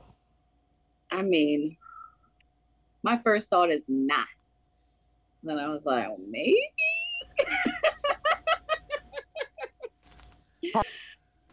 Maybe there was a thing that I could have tweaked. I think it would be nice to see parents who were in a loving relationship. I'm listening to you. I think it's not even about, I wish it was just my mom by herself or my father. And like, it's not even that. I just wish I would have seen parents who were into each other and not just coexisting and like fulfilling roles, but like, I don't know, somebody that like really fucks with you. Do you think that experience that you had shaped your love language, or are you just saying that for what you would have wanted to see? And I don't know if I'm saying it right, but I think if I could go back and think about what young Sakira wanted to see, it would be my parents showing more interest in me. It would be my parents showing more interest in life. My father was very much a workaholic. I've come to understand that is the way he loves. Like, he works and is that provider person. And I also recognize that my mom was having a hard time and dealing with her own stuff and dealing with, I think being in a marriage that wasn't ultimately for her. My father says, I was like, why did y'all keep going? I don't understand. And he says, we were just trying to do the family thing. And so I have a lot of grace and I have a lot of compassion, because like, what even is the family thing? Right. I am really tired of the nuclear family being the everything. I think there's so many ways to make family. Yeah. I've thought about that a lot. And I think once you start it, it's hard to give it up. You know what I mean? To just walk away from something that you created. You know what I mean? So I think I look at that a lot from my point of view on, why people stick together through a lot of things, even if they have a lot of differences. It's like, how do you give up on something that you created? You created these kids, you created this family. How do you walk away from it just to satisfy yourself? You know what I mean? And I think maybe sometimes it's not about walking away, but how do you do the dance a little differently? Right. And who benefits the most from it, right? So like at some point, the conversation's got to shift from the parents to the kids. I was gonna say that. I constantly check in with my son, because obviously we have a very strange arrangement of co-parenting at the moment. And even when we still lived in the same country, he was with me a week and then he'd be with his father. So he'd bounce back and forth from week to week. But his father and I live basically down the street from each other. So he'd still see both of us, But I constantly check in with him, you know what I mean? Just on how he's feeling, how he's, how he's been. And then especially since I've been here, I constantly am like, are you okay? You know what I mean? Because the minute he tells me that he's not okay, then I have to change what I'm doing. I couldn't do it if he wasn't okay. Because it's not about you, it's about body. Right. So I think at some point, and I don't know because I've never had this conversation. I think that all of our parents had this conversation and decided what they thought. Because Kemnet says this all the time, and when he said it the first time, it was a great point, and I'm always going to reiterate it. But at the time, they were just trying to figure it out themselves, right? So it's not like they had all this grand wisdom and they had all the answers, but they were just still taking the steps to try to figure it out. And so, they were young. They were young, like she said. My father was 25. I was like, "Oh, you were a baby." Yeah. Y'all were babies. And that passes on from generation to generation, depending on the time. You're just trying to figure it out. You're just trying to figure it out. You know what I mean? We all I figure that. Yeah, even at my age now, you're just trying to figure out what to do at this age, and then the next age in 5 years, you figure out what to do at that age. And then that's all it is until demise is just figuring out what you want to do with your life, how you want to love on people and live your life. And that's really all it's about. That's really what it's all about. It's just how you live your life and love on people. But Sakira. Yes. I've got to say this was a great conversation. And just to let the listeners know out there, this was not our first time trying to put this together for you guys. And hopefully they say the third time is a charm. Is that what they say? I think that's how it goes. What they say. Fool me once is what they say. Fool me, man. And then they say fool me twice, shame on you, right? But right. Fool me thrice, but and you deserved it. I'm sorry. But also, yes, we on the podcast, and yes, this is a time for us to come together. But we should all have these conversations without being on the podcast. Facts. You know what I mean? Just checking in with each other. That's why, and that's another segue into why we have to get back to the reunions that we did every year, because it is a special connection that we have. It's something that's lifelong. Even though you have friends that you grow up with and you will never talk to them again, and it's such a beautiful thing to have friends that you grew up with, and when you do talk to them, it's like you never stop talking to them. Facts. You know what I mean? And those friendships, they say you'll spend more time with your friends than you will your actual family. So yes, those family relationships are very important, but those friendship relationships are even more important. Right. Because you're going to do so much more with your friends and know them so much longer and have so much intimate conversations, relationships. And that's why this thing of ours is very important. It is. And so that's just my point of view. No, I'm so glad that you brought that up, Mr. McAllister over there, because and I know we've been a while between shows. However, on the last show you did say that you was going to have a date for us. So we're going to have a date. We're going to have a date in August. It's August now, okay. But let me tell you what it's going to be. Tell me what it's going to be. It ain't going to be, I think before we started putting too much time into making it a grand event, making it so, attractive to people. But I just want to get back to just being around each other. Being each other, I mean, it don't matter what we do. Anyway, so it's us being able to see each other, not necessarily what we're gonna do when we get together. Absolutely. It's just being able to be together. Post up at the park. Right. Like that's it. That's what we said. That's what it sounds like. Because conversations don't have to be prompted when you do it that way. You know what I mean? It's just authentic. You back in your element. You back around friends that, really love you. You know what I mean? Don't care what you do for a living. Don't care where you're at in your life. It's just, I'm just happy to see you. Happy to see you still alive, still prospering, following your dreams or whatever. And that right there, that kind of love is really priceless. No, you're speaking nothing but the truth. You ain't got to ask for it. No, so it looks like he did say August. I think that's what you said. You said August, sir? Absolutely. August, we're going to pull up. We're going to pull up to the park. I'm going to give the date, and y'all just show up. People just show up. They don't want to come. We might be there for 2 days that weekend, you know what I mean? And just show up. Show up, bring a bottle, bring a watermelon, bring your bottle and a blanket. Just come out and just hang out and show love.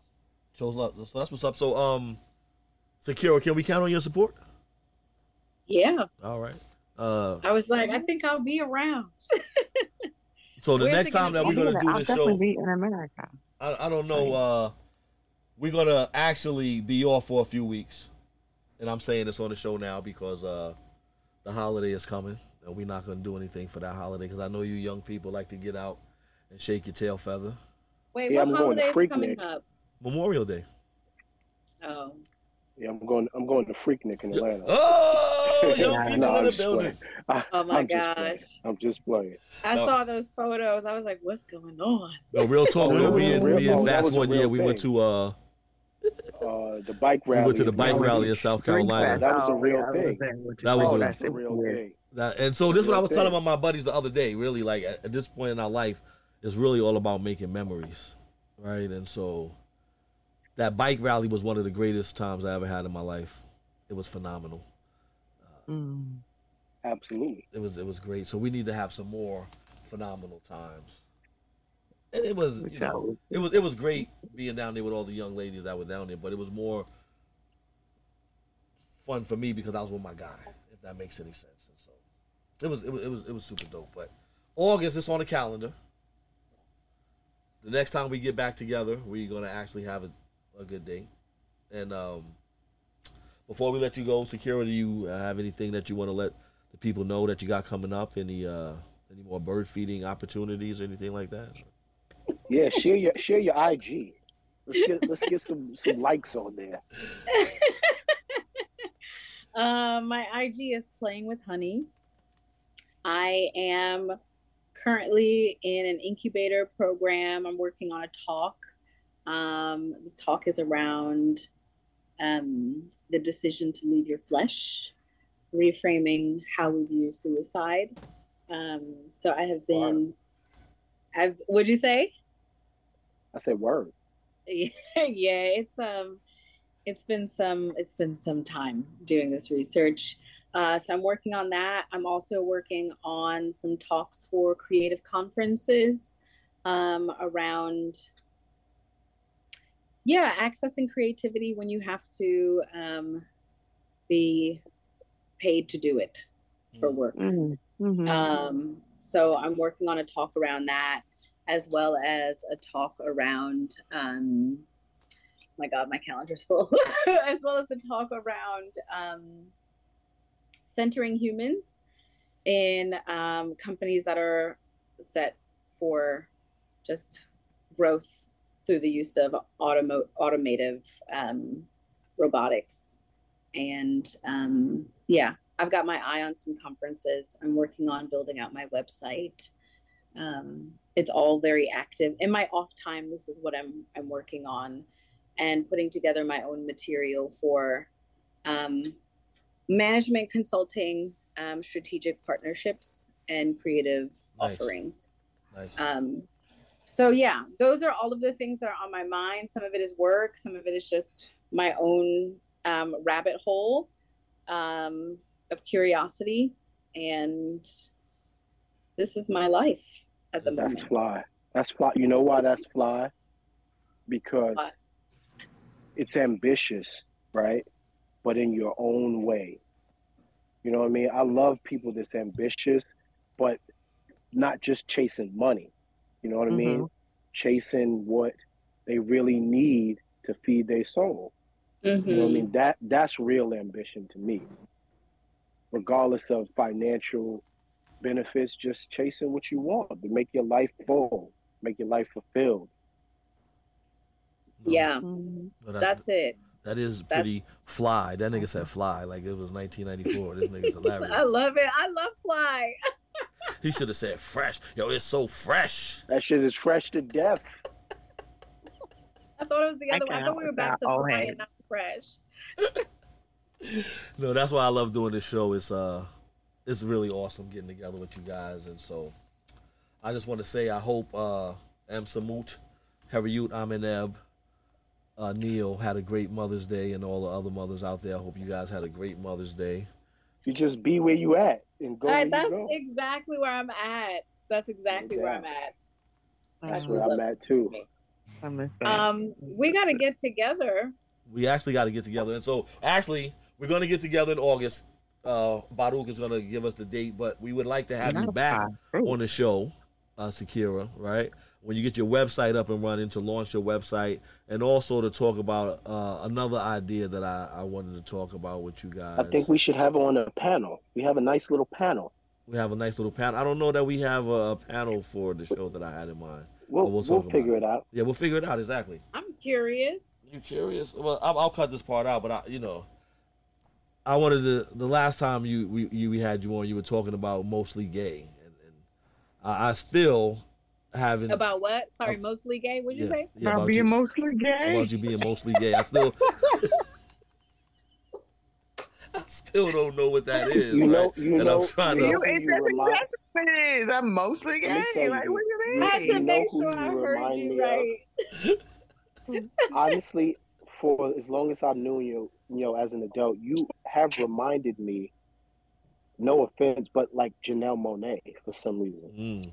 I was about to ask you if you saw Janelle Monáe's new video. Oh, she's so beautiful. Oh my God. She's so naughty. Fucking beautiful. So funny to me. I love her. Oh my God. Isn't it great? She's so beautiful. Janelle Monáe so gives me big time fuckboy energy. Oh wow. She does, doesn't she? Yes, she does. Big She's time. such a fuckboy. They asked her, "How did you get this body?" And my girl said, "Jamaican food and sex," and then bounced up the steps. I cannot with you, girl. Yes. Not Jamaican food and sex. I can't stand her. No, so I don't know if we're gonna have a panel for that, but we'll definitely bring you back on and we can discuss things like that. We could even discuss Jamaican food. That'll be a great show as well. That also sounds good. We can maybe teach you a recipe. You can teach me? I love it. Yeah. I love it. You know what I need, actually? Oh, do you like plantains? I hate plantains. What? You hate them? Yeah, I really don't like plantains. I don't like plantains. That's impossible. It's not. I really don't like plantains. Oh my God. I don't. But you know what I do like? I like doubles. What? I love me some doubles. You can teach me a recipe for the doubles. We might got a winner. Let me take care of that one. I could teach you a recipe for some doubles. This is what I did during the pandemic. I made doubles. You know that I have like a zillion Trini cousins, right? Like, listen, let me ask you this, double master. Do doubles come with meat? Because I didn't know that doubles came with meat in them. No doubles, but you can get doubles with chicken in them. You can find them with chicken in them in Trinidad, and some places in New York be trying to throw a little chicken in them. I don't like. But they're not supposed to have chicken in them. I was like, I didn't know that doubles came with meat. I was like, no, that's not what I want. They're not supposed to have meat in them. They got a new. It just feels like a little too much. A little too much. You're doing too much. You're doing too much. And what's already fried bread and soup. Soupy chana. Like, you don't need to add chicken to the mix. You don't need to add it to like, yeah. But yeah, we'll figure something out though, because this is a real interesting show. But Fats, I have a question for you all. Please, out of curiosity, since I've been knee deep in this death research, do you feel that you had some say in your experience here on Earth? Do you feel like you just happened to be born? Or do you feel, what was another thing I've heard, that you got pushed over into this experience or something else? So that's a great question. I was actually talking to one of my buddies the other day about something along these lines, right? And what we were talking about is how things are preordained, like everything is written for you, right? Like your whole life is scripted out in a sense. However, there are choices that you get to make, right? That'll lead you to this destination or another destination, right? So I think absolutely the choices. I think our life is all about the choices, right? Like, so we decide where our life goes based on the choices that we make. Like, I don't know if you guys remember the Hardy Boy Mysteries. And I was just about to say, I feel like life is very much like that. Right, like that. Where it's like you can pick different, and you depending upon which scenario, choice A, choice B, choice C, the story could go in a completely different. Yes, I kind of agree with that. Wait, that's how I feel about it. How do you square that with it's preordained though? Because it's like, so the Hardy Boy Mystery it's a book, it's written, right? And so it's got to end already at the end. But the only way that you can get to any ending is if you make these choices. Like this is how the books used to go. Like, they come to the door, It's 3 doors. Do I take door 1, 2, or 3? I go through door 2. I go through the door, then I fall through the steps, and then I end up in snakes, and then I gotta shoot this to get Do it I out. go left or do I go right? Right. Depending upon if you went left or you went right, you could end up in a completely different place as well.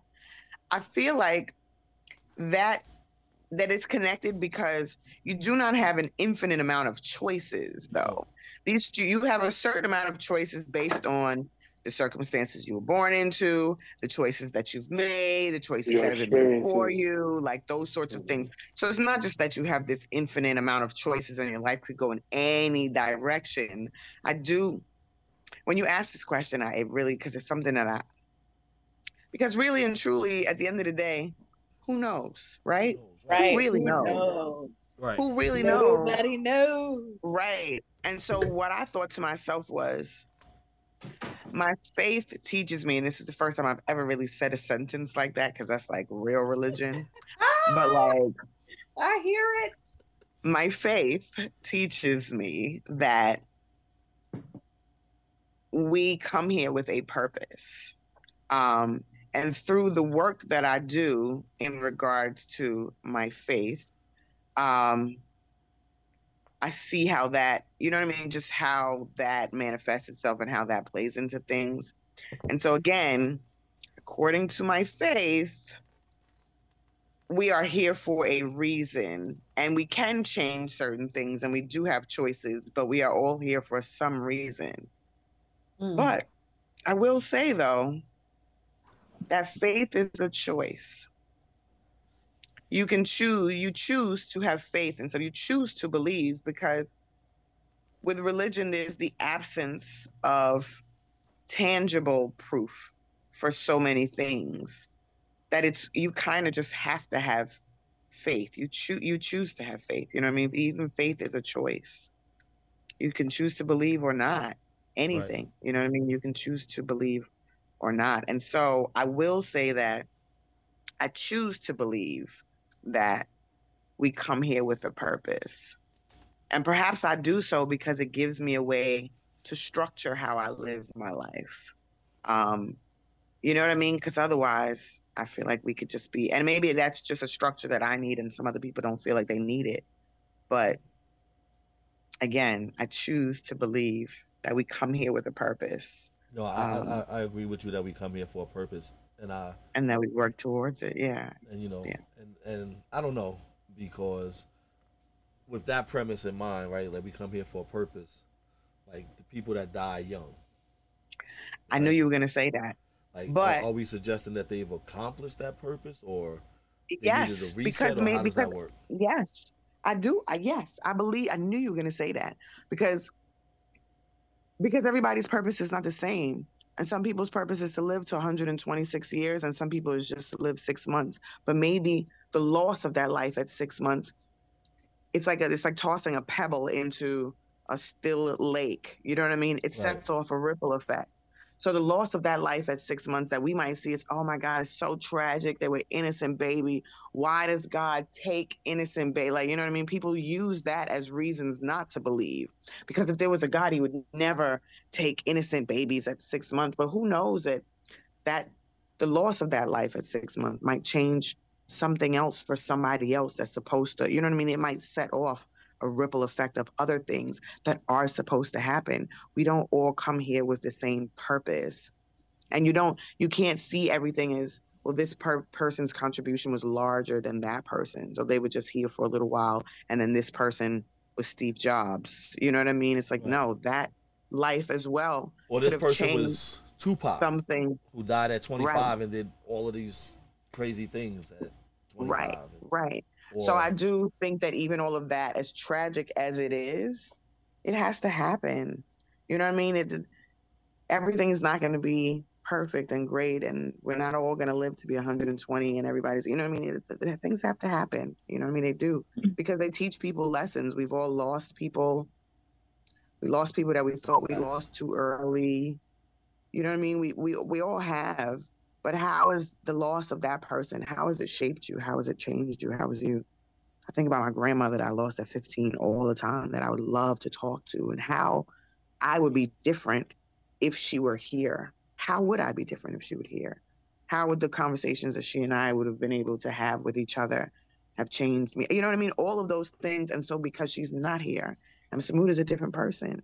No, you know Everybody what, who Emsa, knows like, somebody. I'm gonna tell you this. It's crazy. Like, I never met my grandparents either, and I don't know if you guys knew that because I don't really talk about it. But I would imagine what my life would have been like had I met my grandfather. If you knew your granddad, right?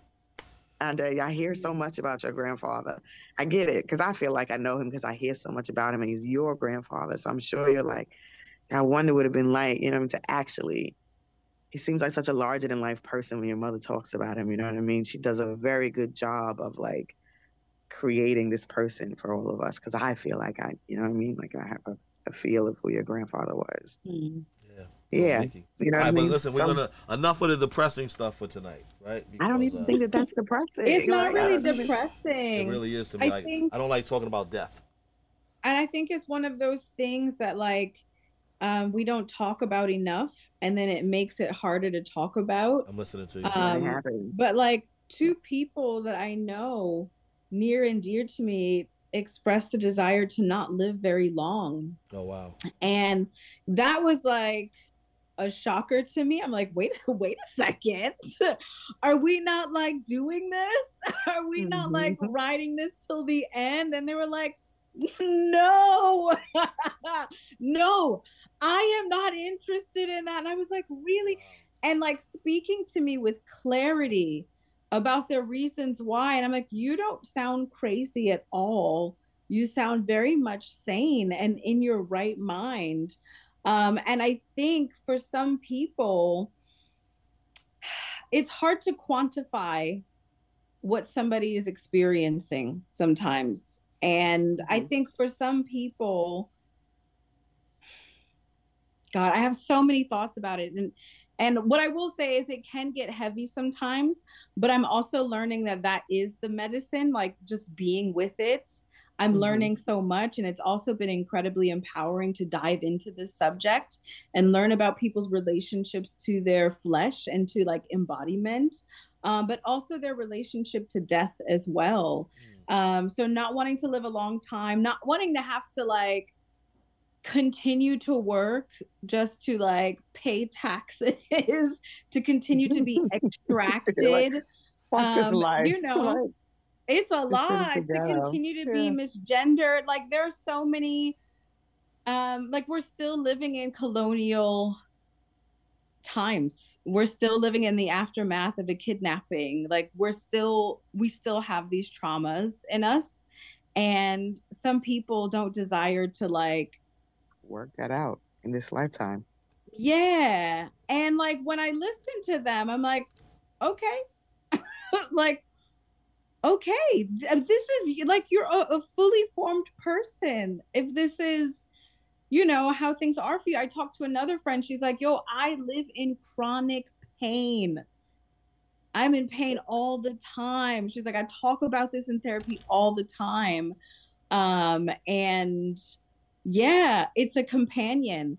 And so it got me thinking about the Middle Passage and how enslaved people would try and jump off of the ship because they knew something far worse was waiting for them. They were just snatched from their fucking lives and are dealing with rape, are dealing with disease, are dealing with like all kinds of nasties.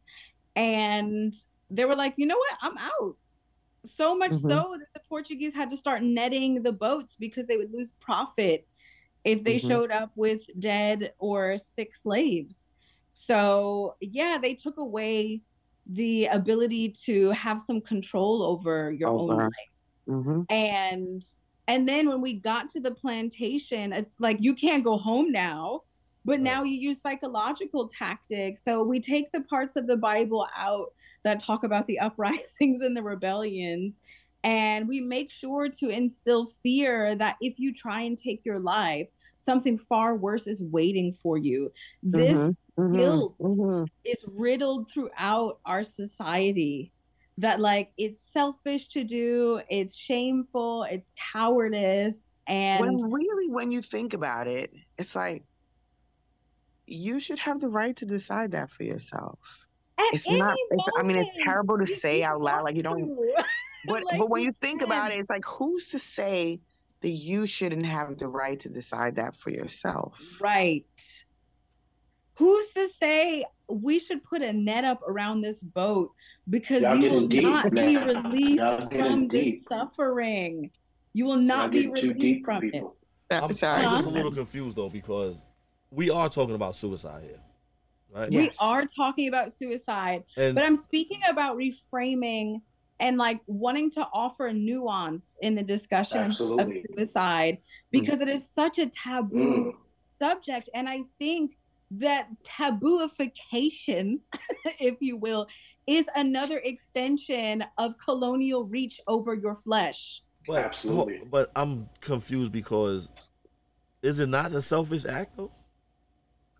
Yes, Wait, but who's to say that you don't have the no, right no, to no, make no. that decision for yourself? Absolutely. There's a zillion I things that we do understand. every day that is It's just a selfish. different point of view. It's a different point of view Yeah. on controlling your life.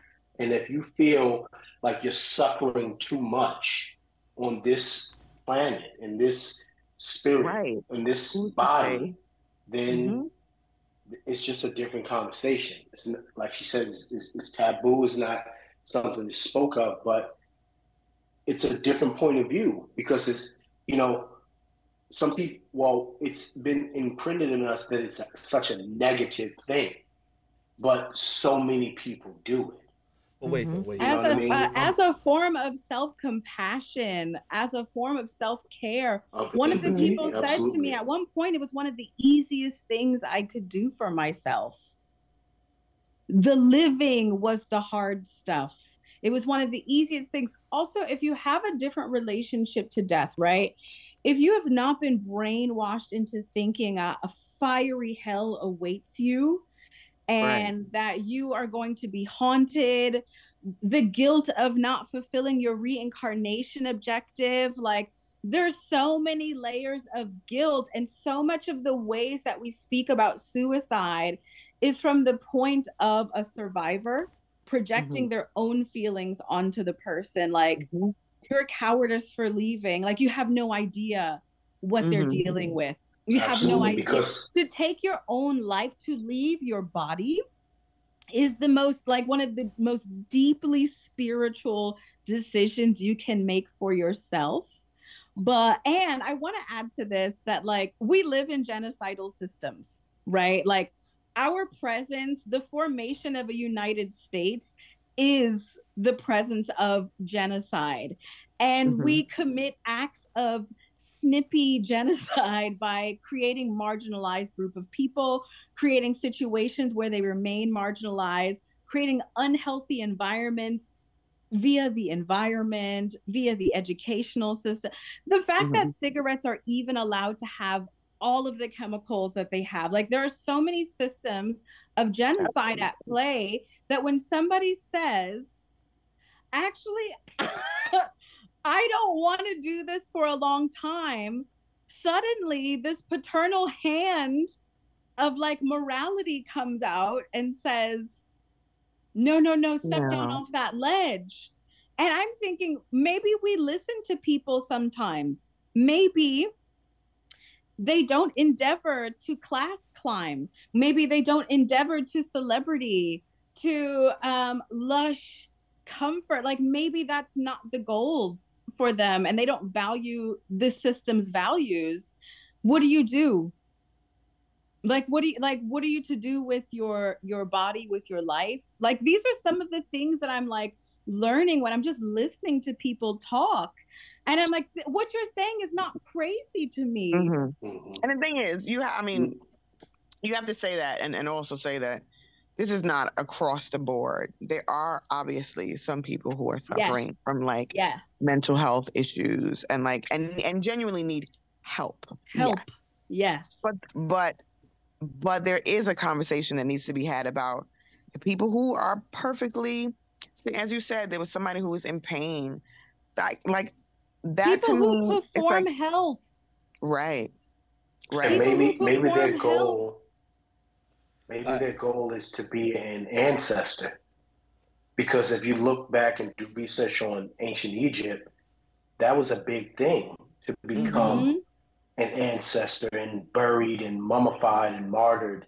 You know what I mean? That was a big thing and a lot of Egyptians and ancient comedians died very early in their lives. So this started coming up for me because last year my friend Nedic died, and he was shot on his property in Mexico, sustained 2 bullet injuries, was healing.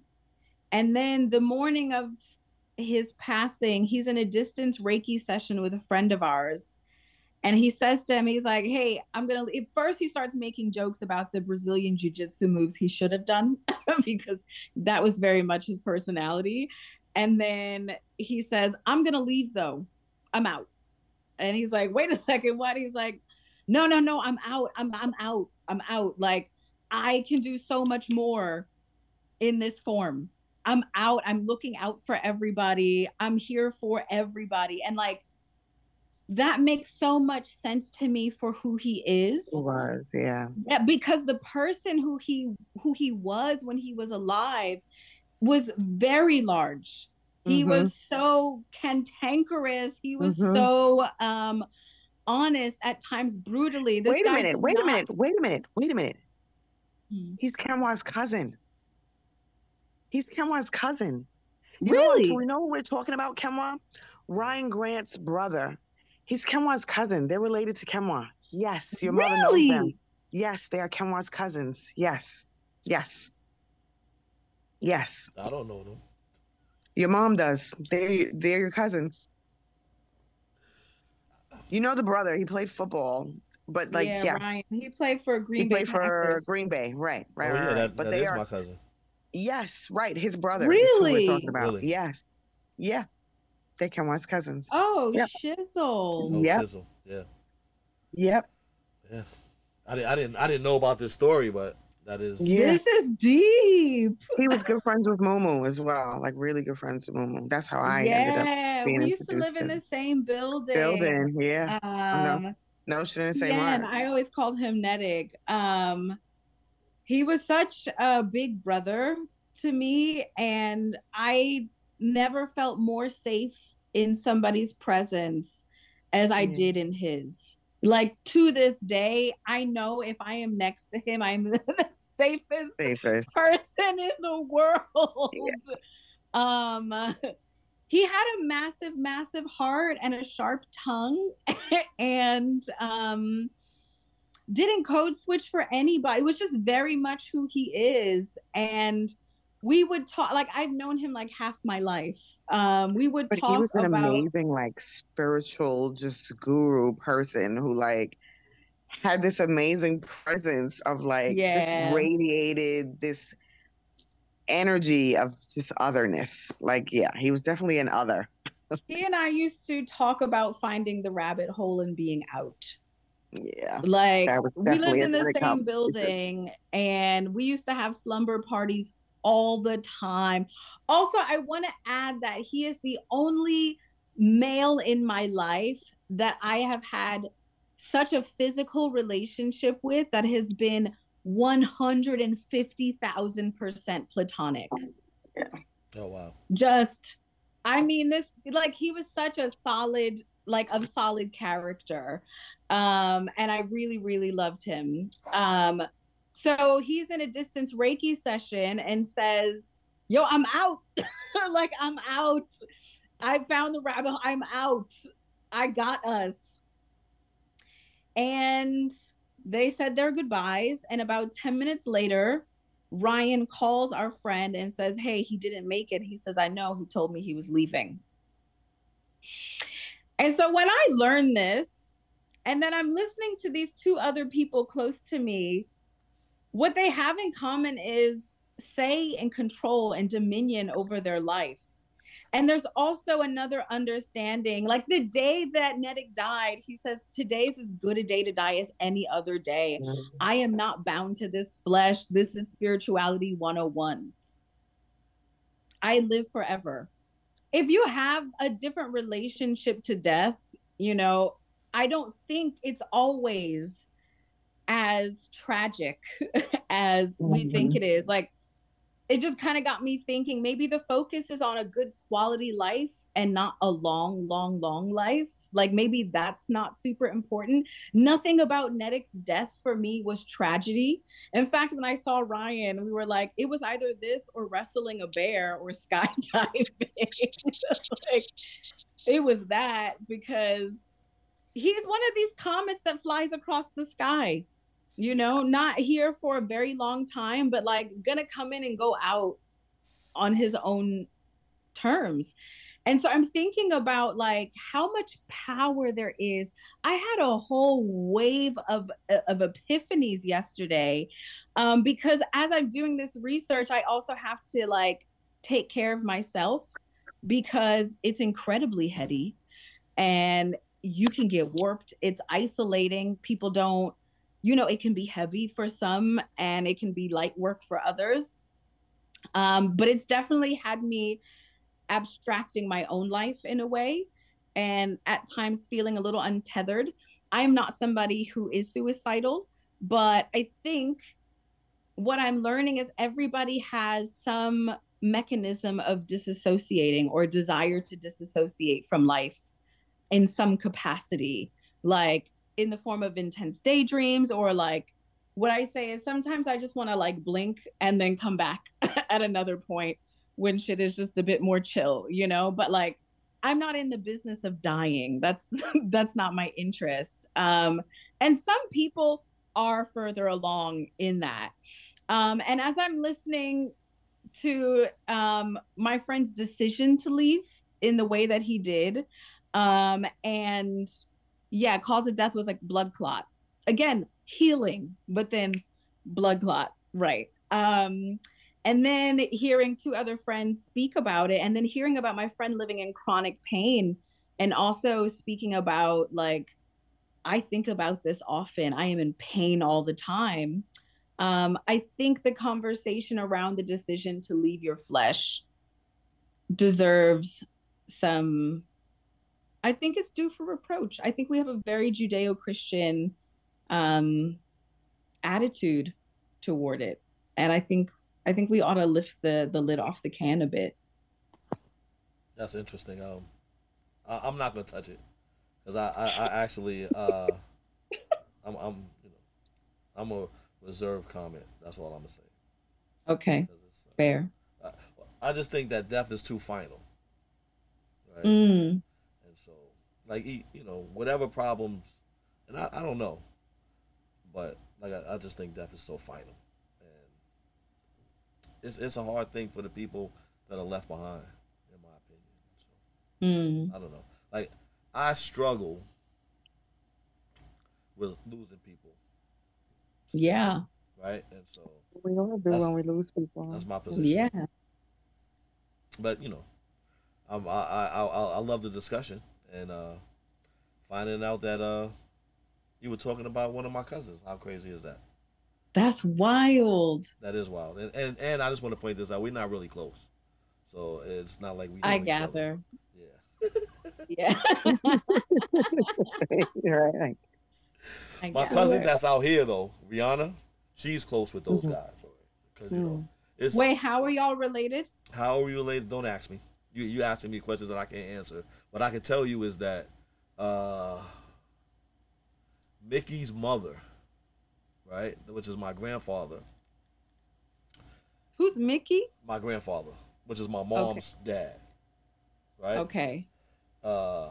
His mother is like 5 sisters. So they had, and my cousin that's out here, her grandmother is one of the sisters. And so they had all of these kids. And so it's not like it's my uncle's kid or anything. It's like a cousin's kid. Yeah, something crazy like that. Yeah. Like I don't even really know. Wait, do you know if this side is related to their father's side or their mother's side? I think it's their mother's side. Okay. I think so because of a conversation I had with Kenwa's mother at some point. I think it might be their mother's side. By looks alone. Yeah.